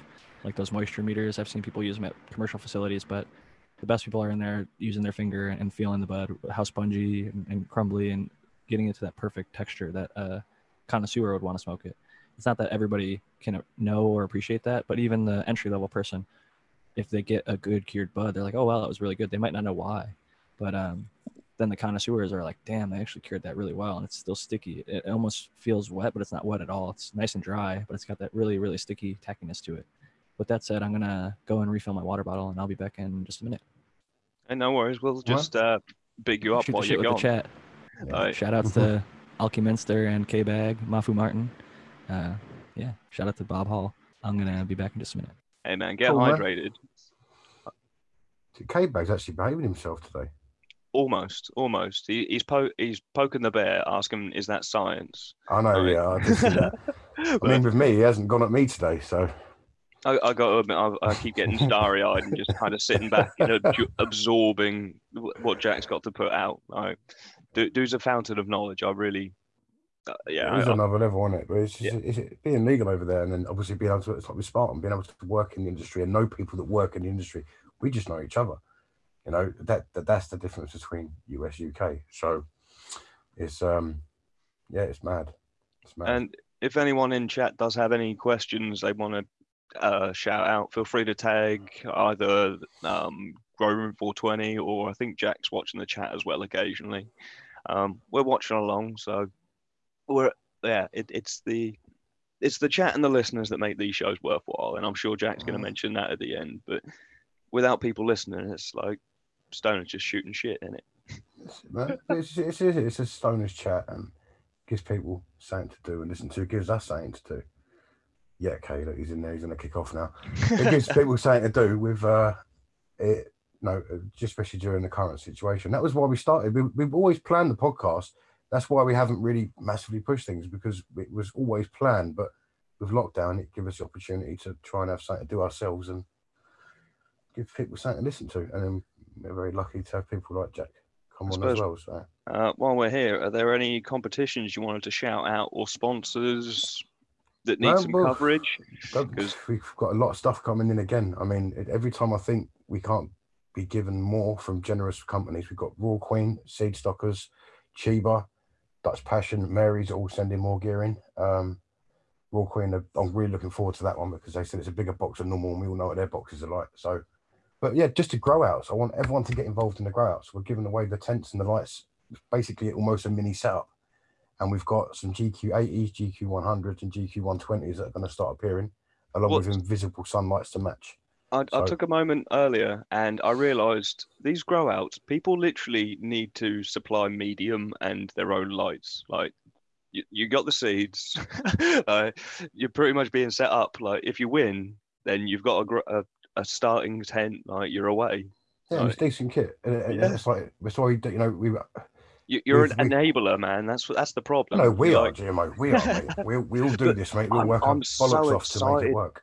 Dexter's animal cookies. Yeah, I was gawking at his pictures earlier, and I'm very excited to run that. He's got some purples going on, hasn't he, as well? Well, to be fair, we got 3 grow-offs that you can do funded by, well, Dexter's and the Grower's Choice Autoflower. You can even throw one of them autoflowers into the pint challenge, and yeah, it's crazy at the minute, but it's going to be some interesting plants going on. Yeah, but that's by the way, that's still open. I mean, the grower's choice. Obviously, we have to have a deadline on the grower. But if anyone wants into that, just message me. They can get into it with the seeds are given to us to give away. So that even if we have to have the cut off late and you're at week 6, we can that can still be entered by anyone that wants to enter it because they give us 600 autos and in 10 strains. So there's loads there. So you're in it. So yeah, we're enabling people. It's horrible. That shouldn't be such a dark term. I know it does sound bad, doesn't it? Everybody, come and join a loving forum who's going to support you from putting your seed empowering. You're empowering the people. There we go. Enabling makes it sound like it's some sort of like a drug abuse. Hey, no, this is it. You said that. Yeah, you're giving them money to support them, even though they shouldn't be getting it because they're going to go use it on some harmful thing. Cannabis is a great medicine for a lot of different ailments, and pharmaceutical companies have lied to a lot of people for a long time about their own medications and the safety of them. And I think people should have the right to access it, whether they're in a red area or a legal area, and growing their own, even if they're in a legal spot, is oftentimes the best way to go. Not everybody can do it. I understand that 100%, but a lot more people can than they realize. And it's easier now than ever because so much support online, like guys like yourselves who are giving away gear and encouraging people to get growing, empowering people to grow their own by giving them the seed. It all starts from a seed, whether it's a clone or not. I mean, somebody bought the seed sometime. It might be really old. The whole idea comes from a seed. Like all of a sudden it bursts into your mind. You can grow a plant and they want to grow. Weed's such a terrible name for it, but it's fitting because it really wants to grow. Put the seed in and it's off. Ditchweed wants to grow. Good weed takes love and passion, you know. Anybody who's actually grown the plant, I never hear say that at a serious point, like, oh, it just grows itself. I just put it in a pot and just it's super easy. It's like, no, we all know we're putting time and love, and we're researching the nutrients. We're listening to the podcast. We're trying to get the most efficient, lowest cost per gram for the best quality. And whether you're doing that with salts or bottled nutrients or organic inputs, soils, things like that, aquaponic, hydroponic, whatever you want to do, this plant is amazing. Don't let the outside communities or even within our communities divide us. You know, I think it should all be about coming together and spreading that love, sharing that love, share your cuts, because at some point, if you get sick or if you go on vacation and they die, it's nice to be able to get it back from a friend. And sure, they might give it out, even if you tell them not to. But don't tell them not to give it out. Fucking pass it.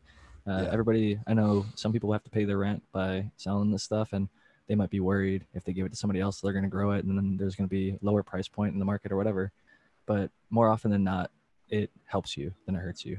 That karma comes around so strong. I've seen that. This community has supported me a lot because I just freely gave advice to a bunch of people. And when I end up finishing my book, I'm sure a lot of those people are going to end up picking it up. And future books and audiobooks that I'm going to be releasing, I know I've already got a target audience because people are begging me for it. They're like, man, you got to do more podcasts. You got to do put out more information. So I want to do it in a more concrete way and something that people can have like paperback, little on their coffee table. The first one's called 50 Strains of Green, and I put a good amount of pages in. And did the missus help you name that? She didn't actually. I am totally copying off the 50 Shades Grey. I've never read it, but it was a big seller. And I think that like cannabis content is underproduced. And I do have a lot of knowledge. So I might as well, like Subcool inspired me a lot. I was one of his testers. He has a lot of negativity around him, and I won't get into that, but he was always really good to me. And I looked into all the drama, and most of it was false and rumors. So what I will say is he wrote the book, The Big Book of Dank, Volume 2 or whatever, where he showed a bunch of just really high quality pictures, said like the flowering times, smell, and effect. And I love that kind of content. So 50 Strains of Green is going to be the first edition. Then I'm going to have like 50 Strains Greener, and then 50 Strains of Purple, and 50 Strains Darker. So like there's a 4-book series already. And like thought like maybe that's not going to be enough, but like I'm going to do a good intro, a full page of not like information about the strain, flowering time, effect, the cannabinoids or like minor, the chemical profile that makes it special, and then like the story behind it, at least as far as like when I've experienced it, where I used it, why it's special to not just me, but a lot of other people. And each one of the strains will have both text on like one side and then good amount of photos on the other side. So you're going to get at least 100 pages per book, plus a intro and kind of conclusion. And the conclusions are going to be like shouting out a lot of the breeders that were highlighted and telling you, if you want to, where to get those seeds from the ones that are available and things like that. So I'm really looking forward to putting that out, and it's been a really enjoyable process. And I'm not afraid to like say the names of the titles of the books. Maybe somebody will undercut me and try and write it faster and put it out. But I really just like am so confident that even if they do, it's not going to be the same 50 that I'd pick, and they don't have the same following that I do. So like, they're not selling to the same market, even if they try to. So I really look forward to being able to produce that content. It should be ready by I'd say like Christmas time, holiday season this year. You're a busy man. I was saying the keynote before the show that you've got one of the most soothing voices of any podcast I listen to. So them audiobooks, you're gonna have to literally do all the recording yourself, man. That's the plan, man. I got the mic right here. People love my voice, and you're not the first person who's actually said that. Like, I was a little bit like weirded out by it at first, but like literally dozens, maybe 50 people at this point have said, you know what, you've got a really soothing voice. So I actually thought about doing like a meditation app, because I love yoga and meditation, and the two big ones like Headspace and Calm sold for crazy amounts of money. And I know a lot about meditation. So I was like, maybe this should be a market that I could get into. But I'm really not in it for money, dude, honestly. We're gonna have to talk so much more. Like, you Spartan, like, I've got massive respect for all the panelists of the Growing with My Fellow Growers. Like, all of them really know their shit inside out. But yeah, there's a couple of panelists in particular I feel are kind of spirit animals for me. Like, yeah, I'm very in tune with you, dude. I get, I like that vibe. You said about the book. Sorry, go on, Jack. No, you go ahead. I was just saying, when you said about your book that you've had for 10 years, there's 1,000 strains of just your thoughts on that strain. I've got a book, a really old book, and I've said it to Jim about it a couple of times, and it happened to come out in a year. It was just going through popular strains at the time. It was a picture, as you said, one side a picture, and the other side a description of the strain, the breeder. But it just happened to be the year of like Ice, Black Domino, Lavender, like that when these strains were popular. And I'm an old school lover. So, but when you said that, I thought, that's a book in itself. The man's got 10 years of 1,000 strains of just his thoughts on each one as he's smoking them. You can't buy that. Do you know what I mean? That's gold. That's breeder knowledge. Ratings, man, alone. Yeah. But because that's a book in itself, man. Yeah, for forum members, that's a massive discussion. Like, what breeders do you actually go for? Because there's so many big names who spend so much money becoming a big name, but don't actually spend money making good seeds. So for somebody to put the time and effort into giving that information back to the grow community, like, full respect, man. I will say a lot of them are from a few handful of breeders that I've either grown or have buddies who grow or grew in the Southern California area, because that's where I was exposed. But a lot of people are really into California. California's name, not just Humboldt, but like all of California, sort of sells in the international market. And I hate to look at it like that, but like, I have lived here for a long time, and I've used a lot of really high quality product. And that's why I'm such a snob, because like I told you, the guy who's hiring me as his master grower, he gave me 100/8, and they're all $50 to $85 before tax. And that's a lot of money. I got them for free. And he offered me them again for any which one. And I only said yes to 5 out of the 100, or 6 actually. And that tells you just like, I don't know, I've got really high quality standards, and not to like put myself above anybody else, but a lot of people would just say yes to anything.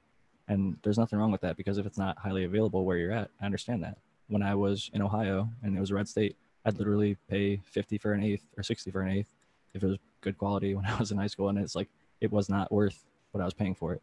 I know that. And then as soon as I got into the growing side of things, I realized how little they were producing it for. And thankfully my brother was a distributor, so I got it for a way better price and was able to afford my habit before I even got into growing.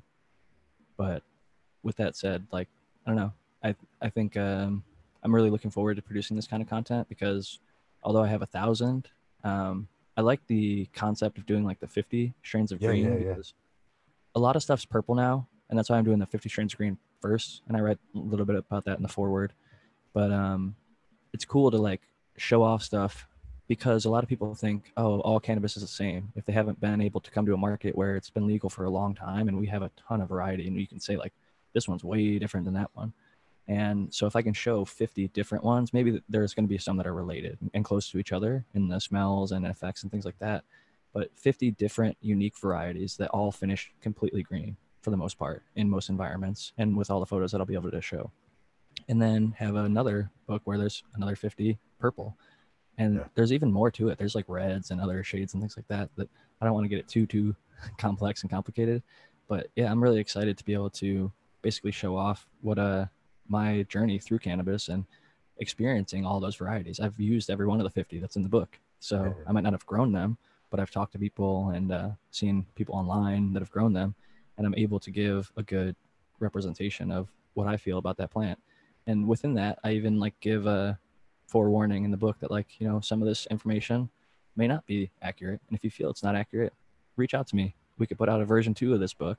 We can update it, because as more stuff is getting legal, more and more people are coming out of the woodwork. So for the stuff that the breeder is unknown, if he comes out and says, like, here's my documentation of me breeding that strain, and here's my lineage of everything, then I'd be more than happy to give credit to that person. But it's going to be a fun and interesting process. I've been enjoying it so far, so nothing has stopped me yet. I can't wait to read it and see what you do, Jack. And it's like you said earlier about, you know, spicing things up to keep it interesting. It's a very important part of growing. It's easy to become robotic, especially if you're going for medical reasons and you need X amount. I've been growing for a little while, and I need X amount. I have to grow more than what I would if I was just smoking it, and I've sort of become robotic in what I'm doing. So I want to play with some breeding, and like if your way of enjoying it is sharing that knowledge and what you do, these podcasts like Spartan and that, it's cool, man. It's cool. A lot of people benefit from it. I mean, I said it with Spartan, and I'm saying it sitting with you. I've learned a lot just sitting with you for, what have we been sat here for, an hour and 40 minutes, I think. And you know, it's mad. It's mad. And every grower's like that. I could say something that might make the person who's been growing for 40 years think, like you did when you went into them environments when you were younger, and they listened to you at 14 of what you was reading, and it worked. Because Jimmo had a really good analogy of this, and it's really prevalent over here. We're like islands. So forums have their individual forums or growing communities, or just two people that know each other that grow, will do things completely differently. And it works. It gets to the same result as the person doing it completely differently that way. And that's the beauty of what's happening in the world of social media, is we're all able to share what we're doing now and learn from it. And I appreciate you being on, mate, because I've learned a lot sat here, and it's cool, man.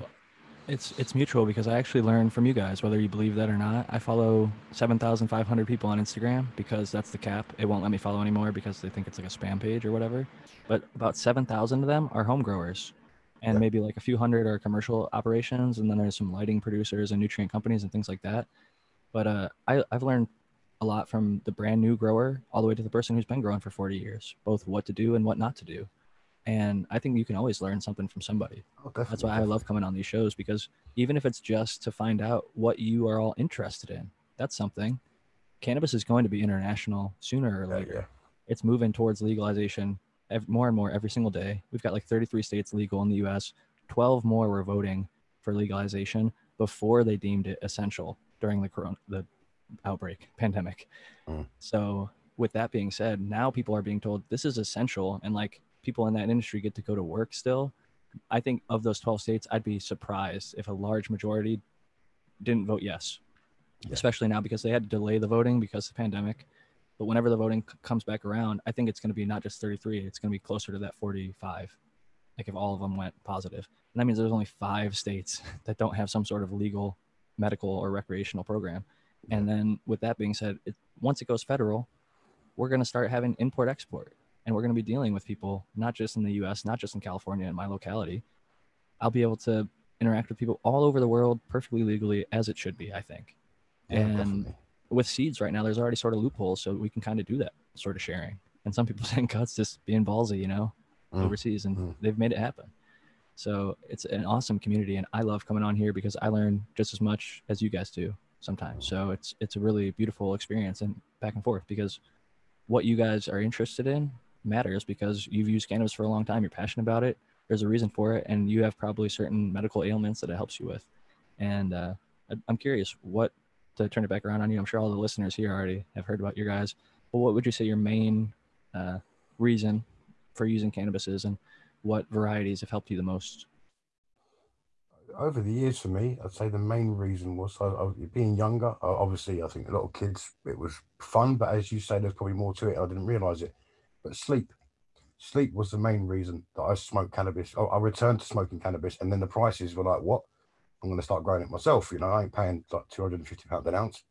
So it was sleep, and I stuck with indica dominant. But like GMO said earlier, I wasn't working with the same strains, but I realized that I spent like probably 5 years just targeting indica dominant plants that I could take over the limit to just put me out at the end of the night. So that was the main reason. I mean, that I returned to smoking cannabis and ended up growing. And I'm so glad that I did, because obviously what we do now. Yeah, mainly for sleep and probably relaxation as well, because my brain's a bit of an overthinking brain at times, and that's why I don't sleep. So yeah, indica dominant. But saying indica dominant, I mean, the Exodus cheese was the one that I ended up settling on, and that's not really an indica dominant plant. But yeah, mainly Afghan Kushes that used to like to grow, and anything from that sort of region that would knock me out at the end of the night. So yeah. Nice. That's some good stuff for sure. I'm a big fan of the cheeses, and it's cool that you guys are more kind of local to where it all originated. The one question I had about the cheese to follow up before we ask GMO, his main reasons for using and what benefit him most. With the Exodus cheese, have you ever tried any seeds from Big Buddha seeds? Because I hear whenever people are looking for cheese, a lot of people have really liked the Big Buddha seed, but some people that have the cut don't think it stacks up. And I'm curious what you think. I've not tried the Big Buddha. I have tried the Greenhouse, and I'm lucky enough to have the cut that I have is from the original. Obviously, over the years, it's not the same as what it once was. But I'm lucky to have the original Luton, and the closest that I've seen in structure, smell, taste, and stone effect to it was the Greenhouse Seeds Exodus cheese, but it didn't yield anywhere near as much. The Luton cheese is not a big yielder, but the Luton that's my highest yielding plant ever, highest yielding grows anyway. But as far as effects go, it's just some people say like blue cheese is a bit stronger, but for me, of all the cheeses, it does just zonk you out. I mean, it's instant body, instant. Your mind just slows down, and your body just sinks. And I mean, within minutes, I'm like that with that. And I've smoked a lot of heavy indica strains, or what we would class as indica. Obviously, we know that that's not really the terms to use anymore, but what we would class as old school growers as indica dominant, heavy hitting strains. I've smoked a lot. Nothing's come close to it. I think it's the terpene profile. I read a few of the Leafly articles, and granted they're not perfect, but some of them are really interesting. Like the Kush profile, they nail down like it's beta caryophyllene and humulene and myrcene, and they like show it in this circle where there's spikes going to each terpene with like how much of it there is, and they show a few different Kush things. And like, this is what makes the Kush profile, or this is what makes the Jack profile. And they do like J1 versus Jack Herrera versus XJ13 and all these things that have Jack in it. And they show how they're mostly similar, but there's some small differences, even in the amounts of the main 5 or 7 or however many that are showed in the wheel. But then, like I talked about earlier, I think it really matters what those minor ones, maybe flavonoids, minor cannabinoids, esters, ketones, aldehydes, and things like that. Because what you were just talking about, the blue cheese maybe works for some people, but the Exodus cheese or whatever worked best for you. And I had that exact same experience a lot of time with like my book. If it was Jack Herrera, it worked really great for me almost all the time. Boosted creativity, picked me up. I just really enjoyed the high. It was usually pretty potent and got me where I needed to go. But like almost all the crosses other than J1, which is Jack Herrera skunk number 1, didn't do it for me. If it was like XJ13 or one of the other Jack crosses, Blackjack, there's a bunch of different ones that get grown around here. And like there was actually a delivery service that showed up before I was growing my own, and I had to like send them back. I'm like, I'm sorry. Like I ordered Jack Herrera and this has happened. And I've 3 or 4 times had where they showed up with a Jack cross. I'm like, fuck it. I've got the money. You've got the medicine or whatever. I'll try it, see if it works. It'll be something to add to my notes. But I was just disappointed all 3 times. And it's like, after that point, it's, especially if you're buying it, having it delivered, the price is a lot more than I am comfortable to be paying for, especially if it's not exactly what I want. So, definitely a Jack snob being Jack Greenstock, right? That's it. But yeah, I think that is definitely a thing, being able to, your body just cues in on, for some reason, that one works best for you. And GMO, what's that thing that works best for you? Is it GMO? Because I'm actually growing a few GMO crosses. I've gone with GMO. I've always been seeking the GMO cross. Like it came up well, I'm kind of new to the online community, and I didn't know about it until after I went with the name. But yeah, it's on my hit list. But it's like you were saying with cuts earlier. There's some strains that I don't think that it's worth me chasing a seed company to try and hit the cut that I know is the real thing, basically. But I'm kind of a broad spectrum user, really. I've got quite an overactive brain, so I just use cannabis all day, every day, pretty much. Again, I go for the more heavier THC strains because I find that I can still be mentally active and physically sedate, if that makes sense, to kind of float around a bit nicer. But I wouldn't say I have any leading strains that help particular ailments. Like, I'm not one to. It sounds kind of, I don't know, big-headed, but I don't like to sound like the victim. So I don't know. They're terms I don't Nothing wrong like with to that, apply man. to Hey. myself. Nothing wrong with that. I think that there's something about cannabis in general. I would imagine most of it's like type 1, I think they call it. High THC, low CBD, and mostly terpene. And even if it's a different profile, you're getting probably between 20 and 30% THC with most modern varieties, with a handful of terpenes between like 1 and 8%, depending on how well it was grown. And most of those things work for a lot of people that are just general cannabis users. That's why, like, some people, to them, cannabis is just cannabis or weed is just weed. And they don't care about the name because oftentimes they're let down by it or they don't have access to choosing a bunch of different stuff. So they just get used to trying. And that's how I started off. You just get used to trying a whole bunch of different stuff. And sometimes it works really well for you and sometimes it's not so good. But you That's like it. it generally anyway. I'll have keepers and I'll have strains I'll move past because they don't work for how I want to smoke.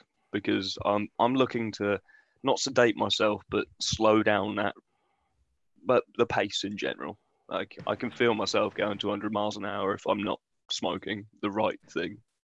But there's a really broad range of what I can go for. So yeah, I'm kind of fortunate in that respect.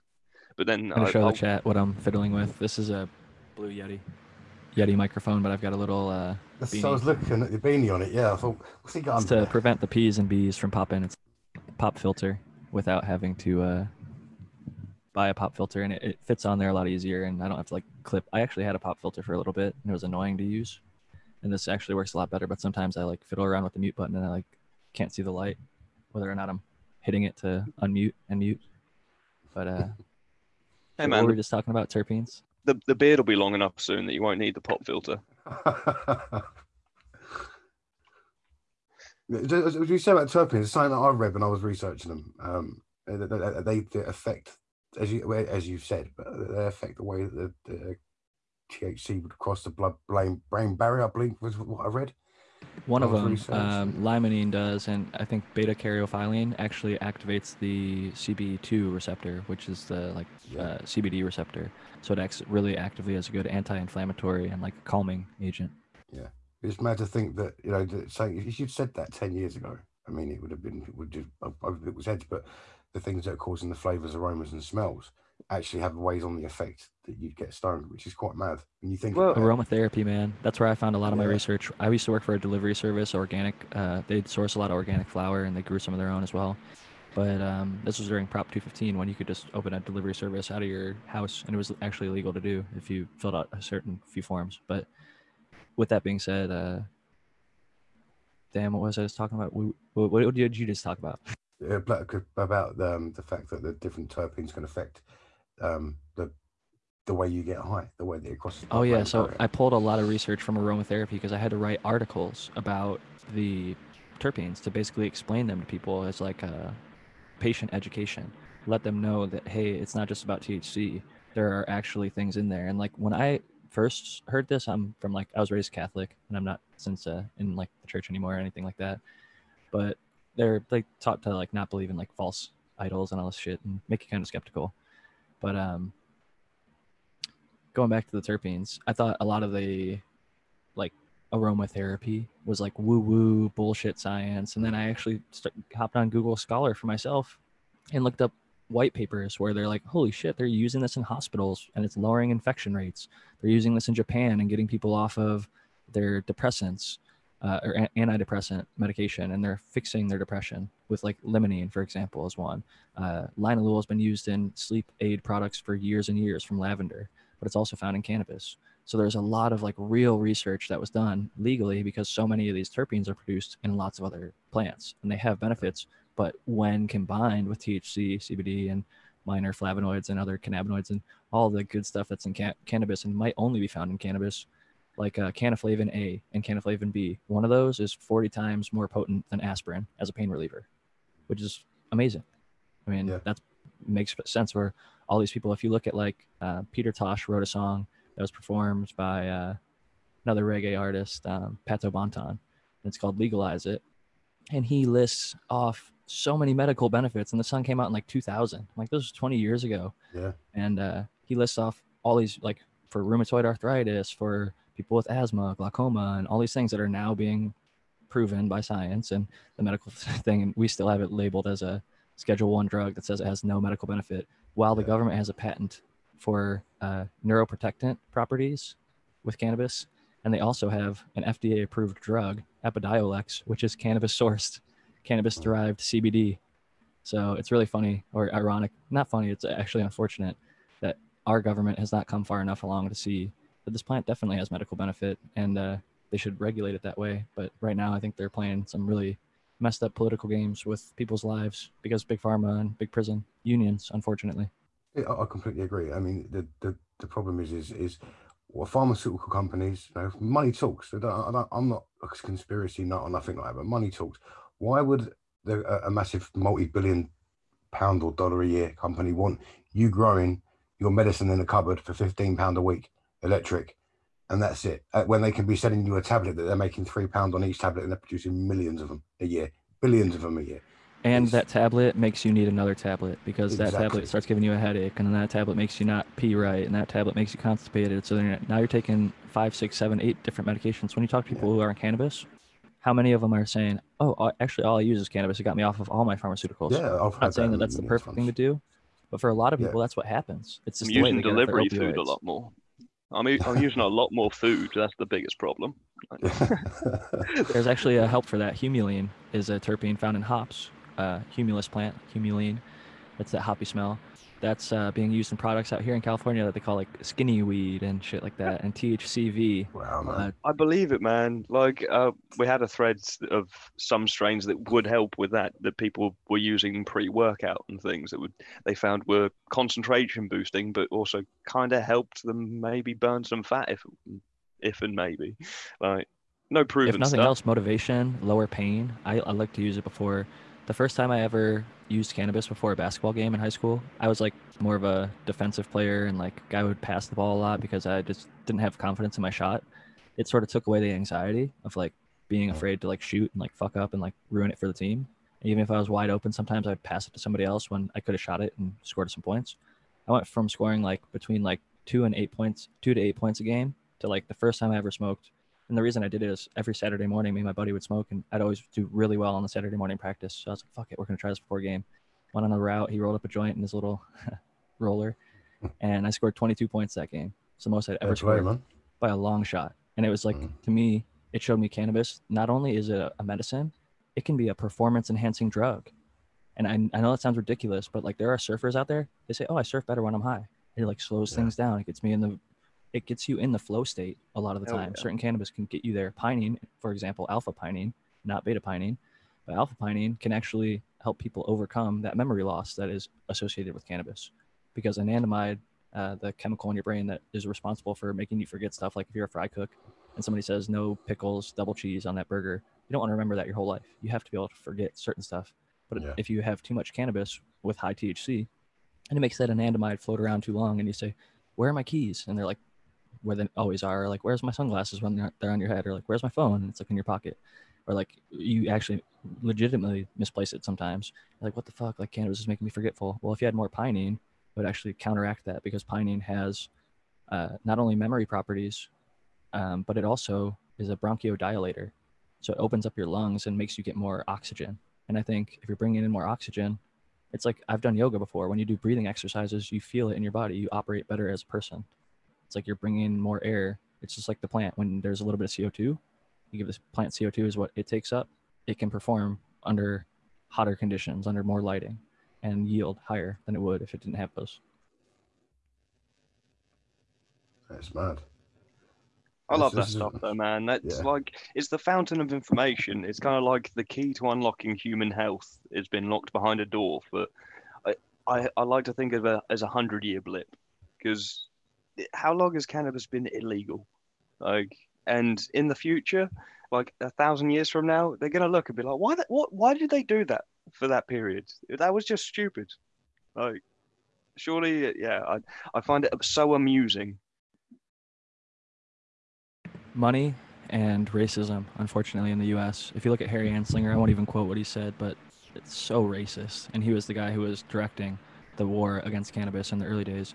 For those who don't know, cannabis wasn't even made illegal in the U.S. until 1970. But in the 1930s, they did the Cannabis Stamp Act, which made it say you have to buy these stamps to sell cannabis. And anybody who did that essentially was like turning themselves in, because it was illegal to grow cannabis at the time because of that act. And what ended up happening is, I think it was Dennis Leary, or it's Timothy Leary, one of those guys. He, in 1969, fought that in court and said, hey, this is like a violation of my Fifth Amendment right, which says, like, I can plead the Fifth, which means in the United States, you don't have to answer questions that would potentially make you get prosecuted in a court setting. You can remain silent so that way you don't admit to breaking the law. Well, by buying those stamps, the only way to legally cultivate was to admit that you're breaking the law. And so there's some like loophole, and he actually won. And then 1970, I think it was Nixon, they made the Controlled Substance Act, which is where cannabis was placed into Schedule 1. Just as a quick history. But the reason they even used the word marijuana in the 1930s is because Harry Anslinger at least believed, and some other racist people of that time, that it made people of color, mainly African American and Hispanic people, want to have relations with white people, and that wasn't deemed appropriate at the time. So they made a lot of racist propaganda, and also they had the Reefer Madness campaign, which is just completely ridiculous, almost comically ridiculous. If I you know still anything have the about cannabis. DVD. It's a brilliant film if you want to watch it and giggle. That's the only thing it's really worth, because it's such garbage that but it went around at the time, and a lot of people still have the stigma in their head to this day in red states and red countries, because the United States exports their culture, and part of that was when they made it illegal, a lot of other countries, UN, enforced it across a bunch of different things. So it really had a rolling impact across the entire world. And like you said, they're going to look back at this blip and say, why the hell did they do that? But then they're going to be like, well, a few racists and a few people that probably, I mean, I think people in the police unions, things like that, and not unions, even lobbies, I should say, people that are going and giving politicians money and telling them, you should make this kind of law, or you shouldn't legalize cannabis, because that's going to mean the prisons are going to be empty and you're going to have all these bad people roaming the streets or whatever, or however they think about it. Like, you're going to have all these people out of a job that are not able to be prison guards anymore, or be able to be police officers anymore. It's like, really, they actually used to focus on like solving murders and stuff, and they used to do it like 95% rate. And now the murder solve rate in like certain cities like Chicago is like down to like 30%. And that's because the war on drugs is a lot more profitable. If you bust somebody who's growing weed, who's really a soft target, they have a lot of money usually and a lot of property that can be seized and sold for the police department. That makes them a bunch of money. If a husband kills his wife, or if a serial killer kills a few people, they catch him, they put him in jail. Okay, there's safety. But what money do they make off of it? They spend money. Spend a ton of money researching, running DNA analysis, detectives, which are a lot more expensive than beat cops and SWAT teams and things like that. One SWAT thing can gain them millions of dollars for their department, where if they solve 50 murders, it might not get them. It might put them millions in the hole. So unfortunately, it makes sense if you follow the money. Like, it's not a conspiracy thing at all. Yeah. These departments have to operate on a budget. And unfortunately, cannabis has, because it's illegal, high profit margins and soft targets, really peaceful people. They'd rather bust. Most cannabis growers don't even have firearms, so they're really, really easy to get raided, and they're not a big threat. But some of them do, and then they say, "Oh, look, we confiscated these guns, and we took a bad guy off the street." It's like they hold him up as martyrs. Himself. Yeah. See, over here, it's a terrible catch-22 that yeah, you get the some people who think they need to protect themselves from the police, but I mean it's not on a similar line, but I have a relation who's recently decided they want to join the police force, and my immediate knee-jerk reaction was, why don't you just walk the streets and kind of justify peace that way? Like, I don't see a badge making it easier for you to facilitate that job. It almost made me disregard them a little bit more, which I felt bad about. Like, it wasn't a A right lot of them knee-jerk abuse power. reaction. I mean, some people, I hate to say it, they got bullied in high school and they're not smart enough maybe, or can't afford going to a college or university, whatever you want to call it. And that's an option for them, is to go into law enforcement. And maybe they get that uniform. I mean, if you've seen the Stanford prison experiment, long story short, they took even Ivy League, really highly educated university students. And if you put them in the position and say, all right, you're the guard, all right, you're the prisoner, they start to immediately abuse their power as the guards, and the prisoners fall in line as prisoners. And they just it's a weird sort of human nature when you set up those institutions. And I think what really needs to be focused on more for other drugs, because I don't think cannabis is a huge problem, but a lot of people in prison in the US are in drugs, or are in there because of drug addiction, and maybe they had to steal to afford their addiction. Maybe it's because the drug costs so much because it's illegal, etc. But for whatever reason, those people are in there because they're hooked on a drug. And if we focused on like actually rehabilitating those people, getting them like therapy and helping them, I think a lot of those people could be positive members of society. Like Homeboys, they do a lot of work with gang members in LA. They're like a tortilla company. They do like tortilla chips, and they've expanded to a whole bunch of other stuff. But they hire ex-gang members out of prison to give them an opportunity. And I think there should be more opportunities for maybe people that are victims of the war on drugs, cannabis specifically, because I mean, there's so much evidence that it's a medical benefit. If you look up Granny Storm Crow, there's a woman in California who wants to remain anonymous, but she's posted like 900 plus medical white papers that cannabis is shown to be medical for things like IBS, migraines, pretty much anything you can think of. I know it makes it sound like a miracle plant, but like certain elements of cannabis, because it's such a diverse and broad plant, can treat such a wide variety of symptoms, because it can produce, like I've shown on my page and my shared stories, a ton of different chemicals, from artificial cherry flavoring to artificial grape flavoring to pineapple flavoring. And it's not just like it smells a little like it. It is the exact same chemical. And there's analysis that I post from like lab extractions that show it's produced in both. So it's very fascinating what the plant is capable of. Yeah, that's exactly what I mean, but you articulate it so much nicer that it's the key to unlocking our health. Like, yeah, it's possible of creating so many chemicals that we look to as healing properties, and they're all available in this potential like fountain. Like, it is a miracle plant. I shan't dumb it down. They ask if I could talk a little bit about Murder Mountain. I have heard of it. Yeah, I watched the documentary. I've been up to Humboldt. I've never been to Murder Mountain myself, but it's unfortunate because the most missing people in California are in Humboldt County, both probably dead and missing. I think there are literally people like that are trim prisoners. Like they get told they're gonna come up there and trim, and then they just get held hostage basically and forced to trim or get killed. And there's like a bunch of cars that are scrapped on the side of the road, and people are probably just buried in unmarked graves. It's unfortunate that that's part of the industry, but that part of California, for those who don't know, there's more private owned land than public owned land, which is the only county in all of California that's like that. And there's a lot of people that moved up there for the back to the land movement. And they're really good people and just wanted to grow their own food and got into cannabis because it was a way to keep affording whatever.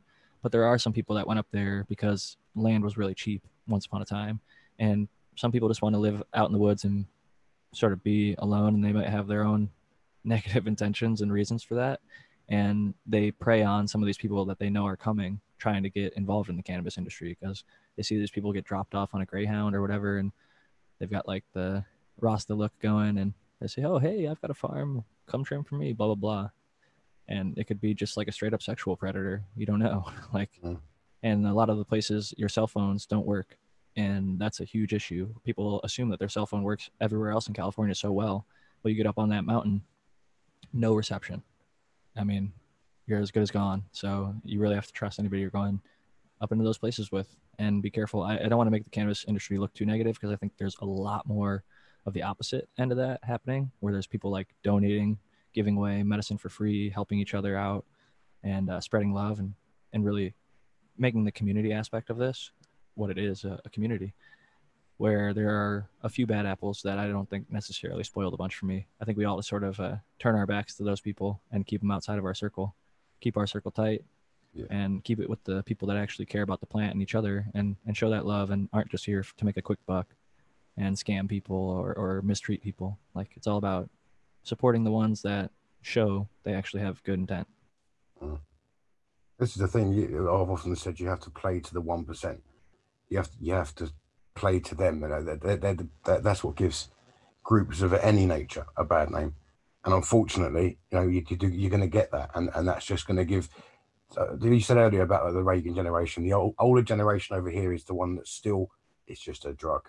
There's no medicine. And you say, well, it does this. And they say, well, no, that's just an excuse to take drugs. But it's, I'm trying to fault now. But my parents, play man. To that 1%. My parents are that way. My dad grew up a lot of, he partied a lot in college and had like a sugar shack. And a lot of people around him smoked, got lazy, kind of were burnouts. They weren't successful in their life. So that's what he saw. He assumed everybody else that smoked weed is going to be a lazy burnout. And then my mom, her roommate grew it in their windowsill in college. And she was all paranoid the first time that she smoked. She thought they went on some bus ride for some school trip, and she thought the cops were going to pull her over and arrest her. So she only allegedly used it one time, and was scared to for the rest of her life. So she thinks it's sort of this like crazy drug too.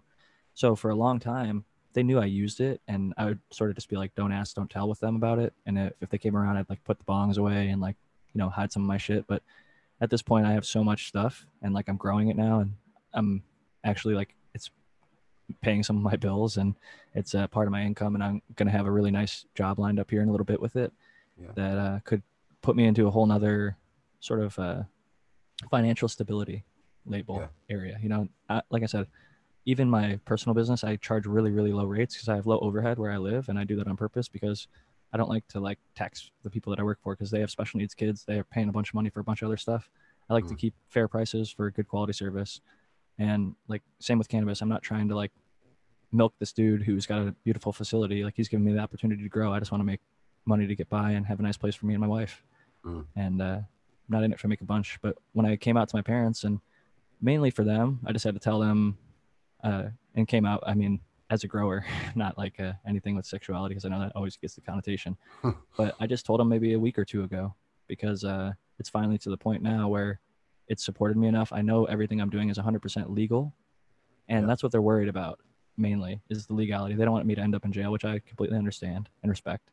And also that it's lucrative, or it's a way to support myself more so than I would just working away, grinding hours at work.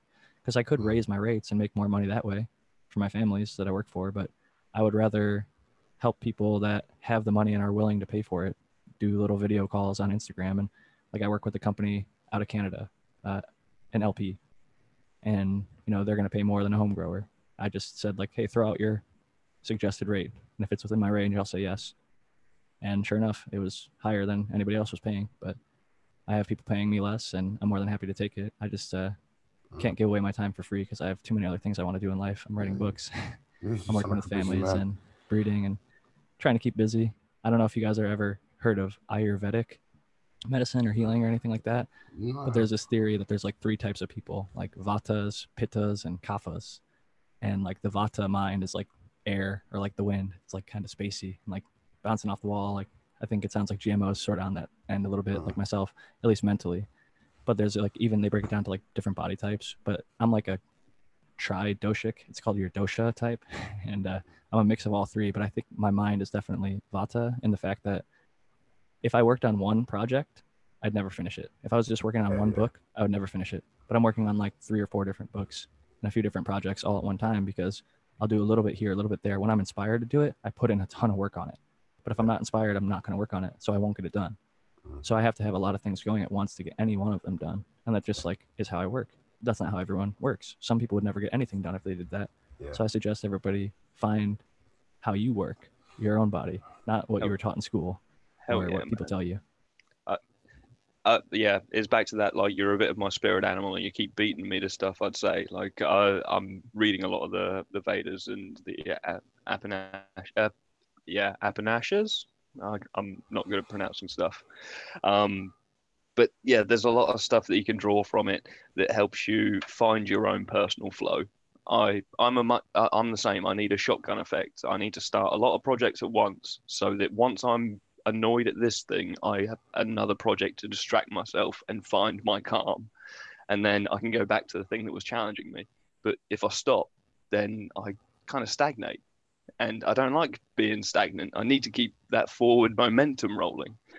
So yeah, dude, I'm fully on par with exactly what you were saying. I was going to say that's growing 420. They said we've got so many things going on, I think, and everyone's doing different things on the team to try and help the players. That's almost like the forum sort of mindset. We've got so many things going on, and it keeps it fresh and it keeps everyone busy working hard. So yeah. I'm from Ohio, and there's a lot of hunters, and they say there's more than one way to skin a deer. And that's because everybody sort of does it their own way. You might get taught by your dad or your uncle or a friend, but you find what works for them, and then you adjust it a little bit to work for yourself. And then you see somebody else, you go hunting with them, and you're like, holy shit, you can do that? They're like, yeah, that's how I always do it. How do you do it? And then you're like, wait, I think I'm going to start doing it that way. And then you hunt with more and more people, and you're like, damn, there's a lot of ways to do this. And we're all ending up with meat in our freezer, and we all get to eat. Same thing with cannabis, drying, curing, growing. There's a bunch of different methods with a bunch of different styles, but at the end of the day, we all end up with flour or hash or some sort of concentrate to consume, whether it's an oil or a smoke. I mean, sometimes there's that plant. elephant in the room, man, as well. And it takes fresh eyes who haven't been doing it for 20 years to go, why are you doing that? For you to really question, hang on, why am I doing that? And you go back to the fundamentals, and you can either scratch something or prove why you're doing it. And that's where I love forums and new people coming and talking to different people from all over the place. Because yeah, them elephants in the room, they take corners off and they save you time, and they get you up to the next level, right? Someone in chat, Little Green says, how do you feel about the Cali light laws in 2023? The way that this year's been going, man, I know it sounds a little grim. I got married on 420 this year, and we had to sort of cancel. Not sort of. Our venue pulled out on us. We still got married anyway. We found a little spot near the beach, and we had an officiant who was a friend, and we had a few witnesses who were friends, and we kept it underneath the amount that we're allowed to meet in a single spot or whatever. But we're trying to do like a next year, like in April again, like a redo of the wedding, I guess, where like the family can come. And I'm not even sure if that's going to be possible yet. So I'm just taking it like one day, 1 week at a time. I don't look into any of these legislations. I might, now that you brought it up, I'll probably look into it. When I hear about something, I usually will glance over it and give it a read and see, like, do I think this is even possible to pass? Because a lot of the stuff is like overly ambitious, and sometimes people just won't get behind it, unfortunately. If it sounds too good to be true, I usually am like, I hope it goes through, and I'll support it if it gets on a ballot, and I'll sign whatever signature I have to or whatever. Or if it's bad, I'll try and oppose it. But 2023, that's just way too far in the future for me right now with the current state of affairs with the rioting and the pandemic. I'm just really happy that I'm considered an essential worker, both in my job where I work with special needs kids and also when I do get into the growing. But I'm also able to work from home, which is a luxury that not a lot of people have. Like, this is sort of like brand development, I guess. So when I have a book and people Google my name and all these shows come up, they look back and they can listen to all this stuff and say, oh, I'm interested in this guy, or he's not interesting, and they can choose whether or not they want to support me. But coming on a show like this sort of gets my name out there in a different community, and I'm really thankful to all of you for that, because I know my following is like 73% in the US, and I'd imagine much, much greater percentage of yours is in the UK and other places around the world. And it's really cool to get exposed to all these different people, because I love talking to anybody. If you grow, even a single plant in the closet, like some of those people are my favorite that I respect the most. Like one plant, one closet, one light, that's all they got.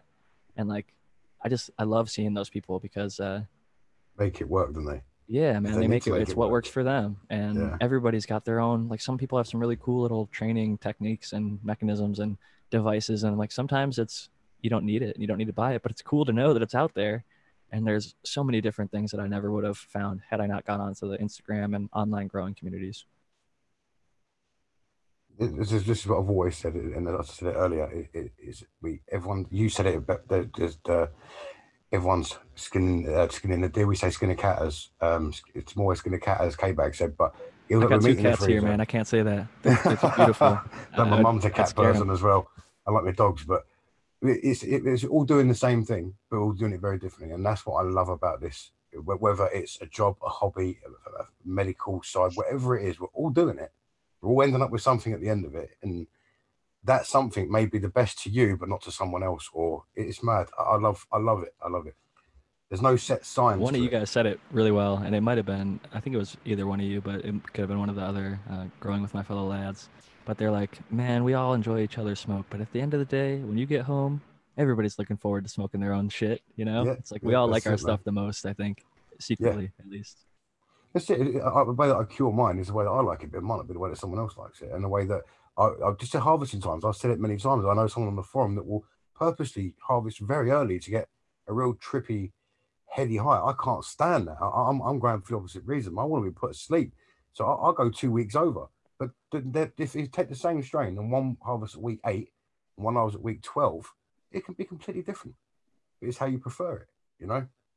So That's what I love about the plant, man. There's no rule book, and yeah, man. I get so That's why I'm frustrated excited at. about the herbs now, honestly, because I'm a. Oh shit, my connection is unstable. Can y'all hear me? Yeah, Yeah, yeah. yeah, You mate. just go in light speed sometimes, but you're all good, man. Carry on. Oh, okay, sorry about that. No, you're But what I cool. was gonna say is the herbs now. One thing I'm excited about, and like I said, I'm not paid by them. I got the shit for free, and I haven't used it yet. But one thing I have seen other people do that I'm excited to try is I'm gonna take down a branch at week 7, at week 8, and at week 9, and at week 10, and see which one I like it most. And granted, it won't be exact, perfect science or whatever, but it's close enough, I think. Yeah, And that's an option that I don't have as a hang drying in my one tent that I grow in guy. So it's like that's a really cool option that I didn't have before. So if I do want to grow it again, I have a cut waiting. I'm like, well, I liked it at week 8, so I don't have to grow it 10 weeks. Then you could yeah. save yourself 2 weeks and get yourself a few more harvests per year. Or if you like it at week 10, fuck it, you just fucking bite the bullet, grow it 10 weeks because that's where you like it the most. But some people do like it that heady or high. And I saw a guy who shout out to Sour Diesel Tangy. Somebody called him out and they're like, dude, you're harvesting too early. He's like, no, I actually tried it, and when I harvested it later, it was too sedative, and I don't want that effect. So Yeah, I yeah. have to take this one a little earlier, while it might even still have some white hairs, pistils, stigma, whatever you want to call them. It might look not ready to you, but I smoked it and it was too heavy earlier. And when I took it early, I loved it. So that's when I'm going to take it. I'm like, hell yeah, dude. Stick up for what you believe. That's what works for you. Fucking do it that way. And you're saving yourself time. If you prefer the heady strains and you really, really do. For me, they're just a little short lived, unfortunately. I think the highs are shorter lived, where if you grow it Mm, 8, 9, 10 weeks, proper, I think that you get those longer, like 3, maybe 4 hour effects if you have a really potent one. yeah.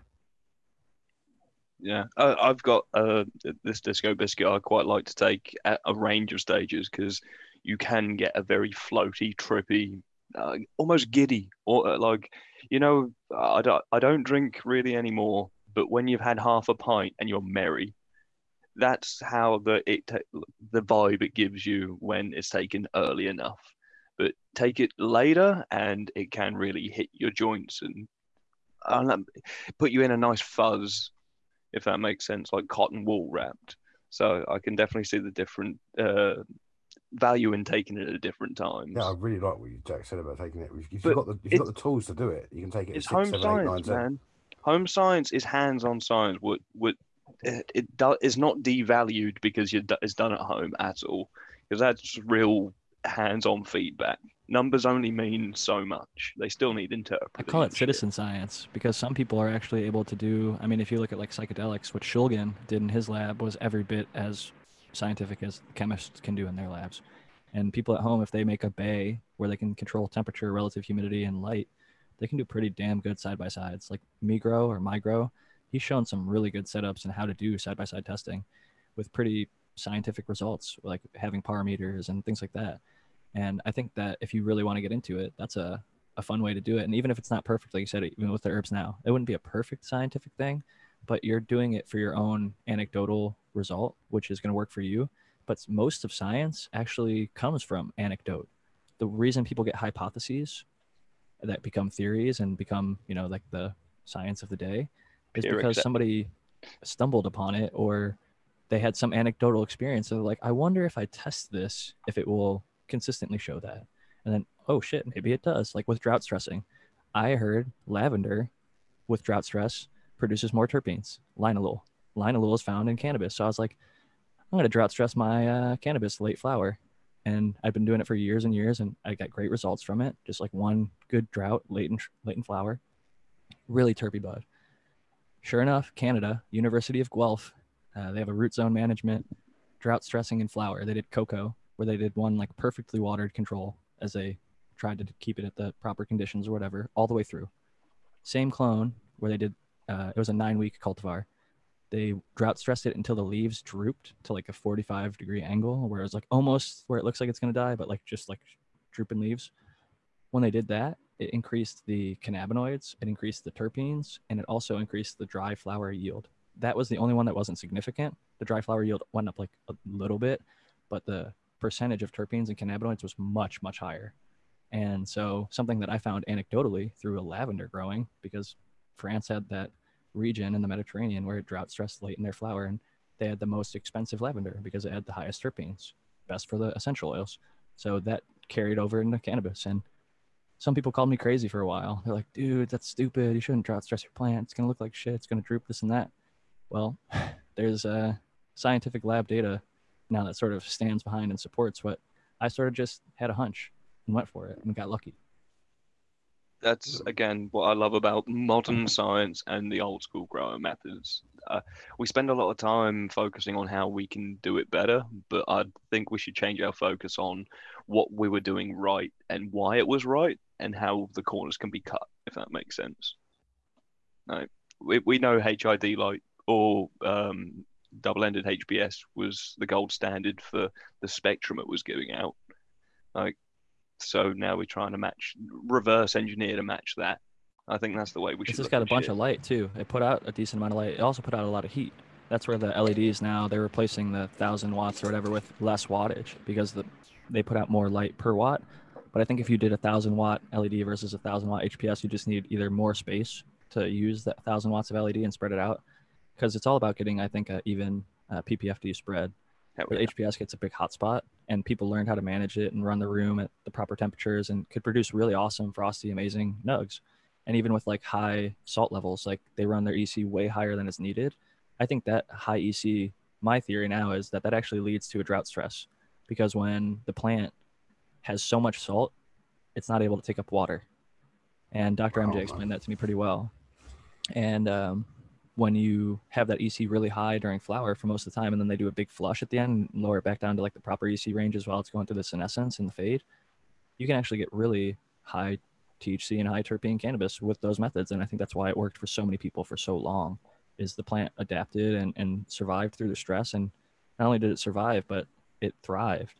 If you look at hot peppers actually score higher on the Scoville scale if you allow them to drought stress or have a number of different stresses. So you want to spice your pepper, you can't let it live a perfectly ideal life. You keep beating me to points I'm gonna make, dude. Like, we should just let you rant for like 4 hours, dude. Like, you don't need us here to prompt you to say anything. Like, you're beating me to everything. Well done. Right, we just said that, just connected dots. I mean, I remember talking to one of the sponsors about the fact that he said that the best green he had tasted that smoke had come out of from Spain, and it was under LED, and because of that they were able to put a high intensity of light. They were able to put more nutrients for it. But then what you've just said there makes perfect sense down to the basics and the fact that they're stressing the plant out because it's actually going through a drought phase or drought stressing. And that just makes so much. That's what I'm saying. This is what I love about these podcasts or just talking to people. That just now in my head is now the way it works because you're stressing the plant. And as I've always said, what we are trying to get from the plant is a protection. It is protecting itself. The resin, the THC, it all comes from that side of it. So now in my head, that's just sold the idea that that's exactly what's happening with these LED lights, putting more the higher feeds from. It's nice we come full circle to the start of the show as well, because that's kind of what we were going into, just like the early stresses and how will plants perform better for them stresses. Just changed how I've been preaching about what I think is happening with LED in the sense. Well, LED so fair play to you. I think it has a slightly better spectrum because if you look at HPS, like you know how they have like the little things, they always cut off 805 and beyond. At 805, it's a giant spike. About 40 to 45% of the light is 805 nanometer, which might sound weird or random to you guys, but for perspective, 700 to 799 is considered far red. That will make things stretch. You see these 730 pucks, 740 pucks, 730/40 diodes used for far red. They use that for the Emerson effect. It can also be used to put plants to sleep and wake them up.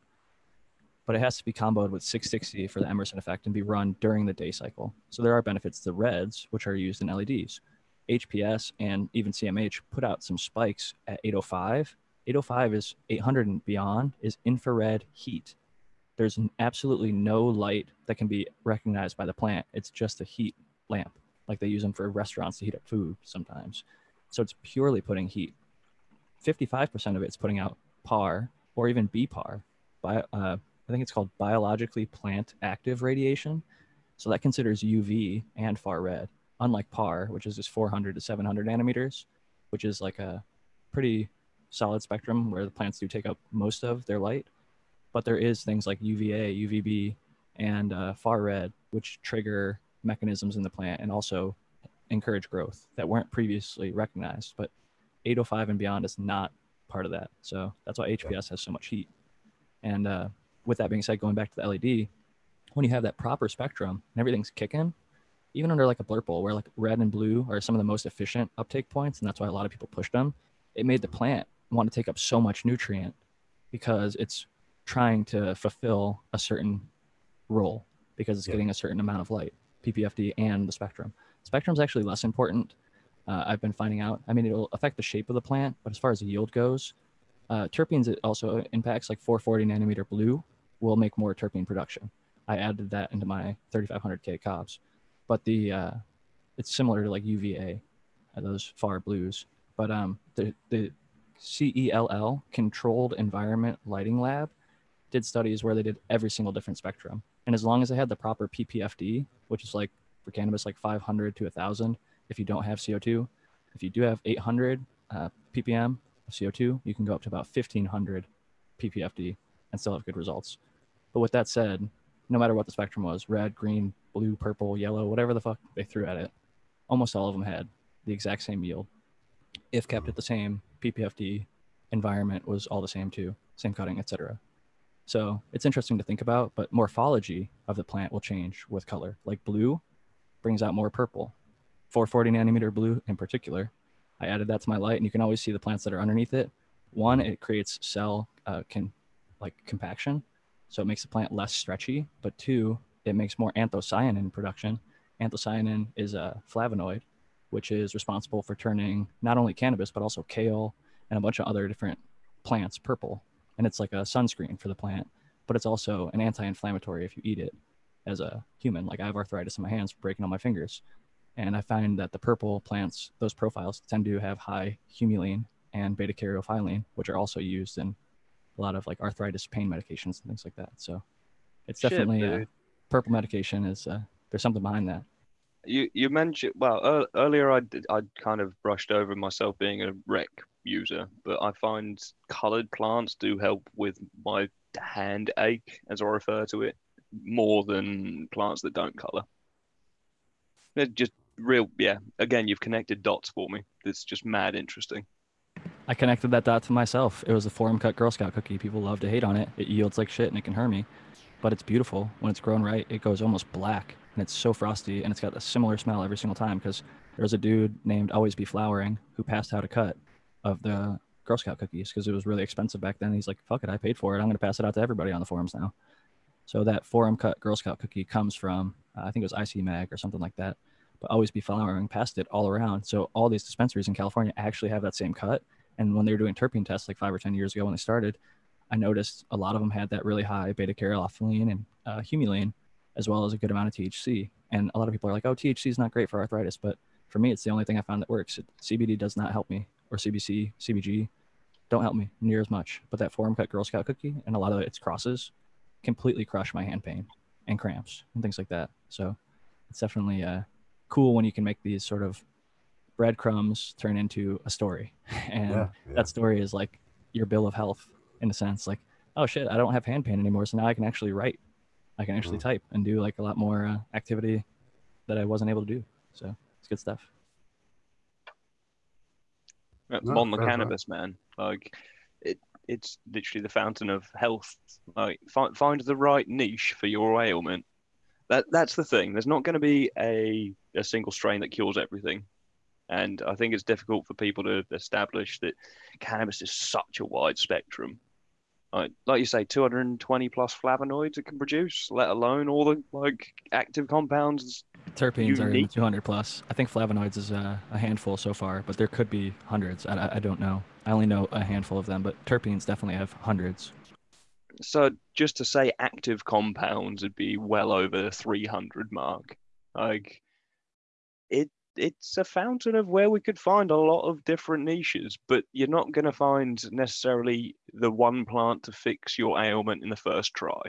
And I suppose it's definitely worth noting for home growers that you've got to find what works best for you, and trying is going to be the best way. I suppose it goes back to the EXO that Yeah. Kino mentioned earlier. If that works, if that's what works for you, personally, it zonked me too much to want to have to grow it again.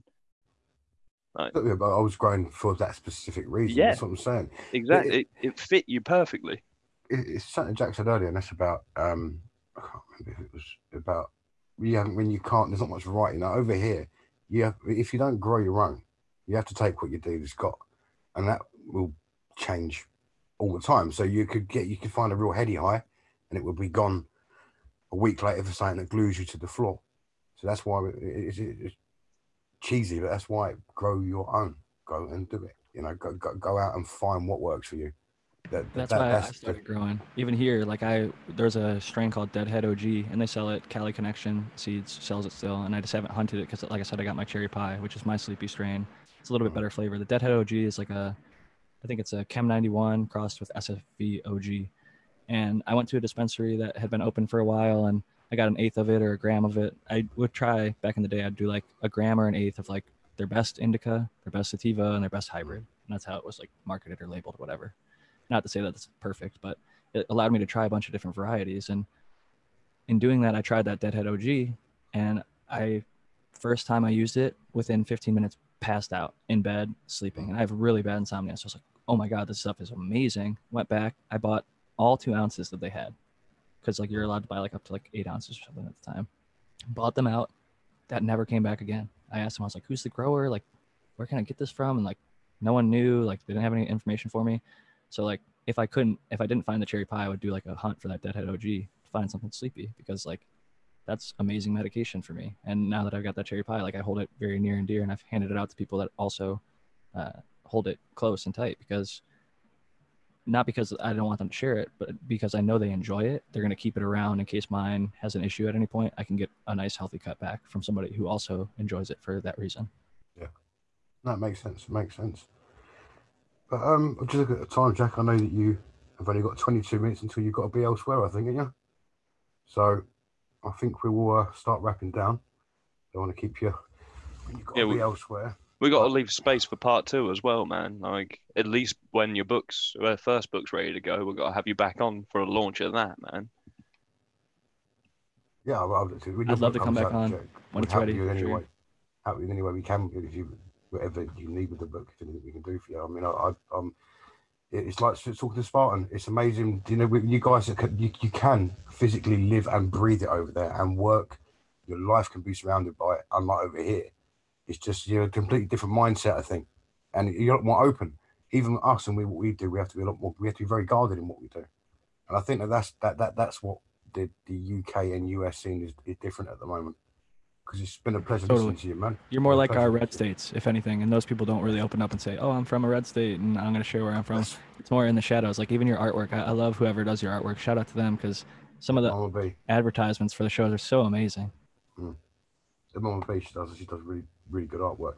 We got a great community, man. Like this is another thing about weed. It brings people together that wouldn't normally rub shoulders, and you get to meet some unique people that you wouldn't always sign on to their philosophy until you're all smoking behind a keyboard, and it's like, wow, actually we can agree on so much that nobody's bad.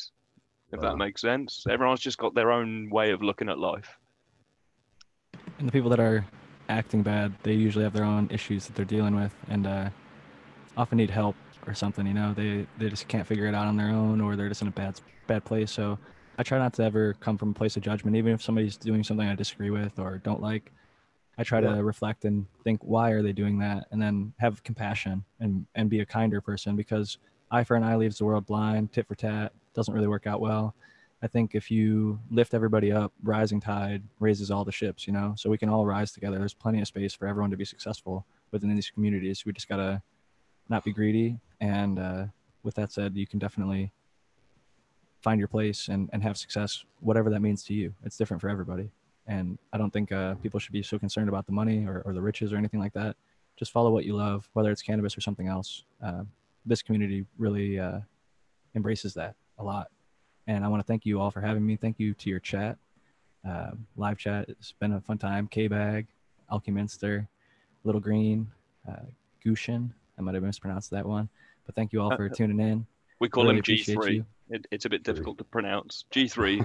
All right.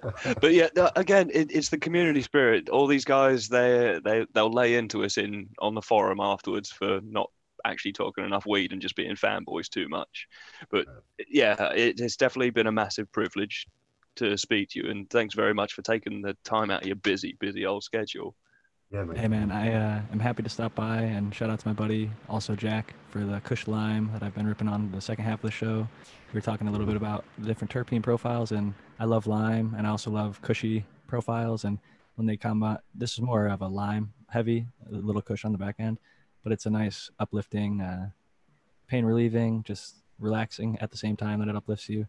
Overall, awesome flower, and I appreciate anybody who grows it well and puts the passion that he and a few other people that I get it from locally grow it like that. So shout out to them. They're like off the grid, so no one will ever get to try that stuff. But yeah, man, thank you all for having me.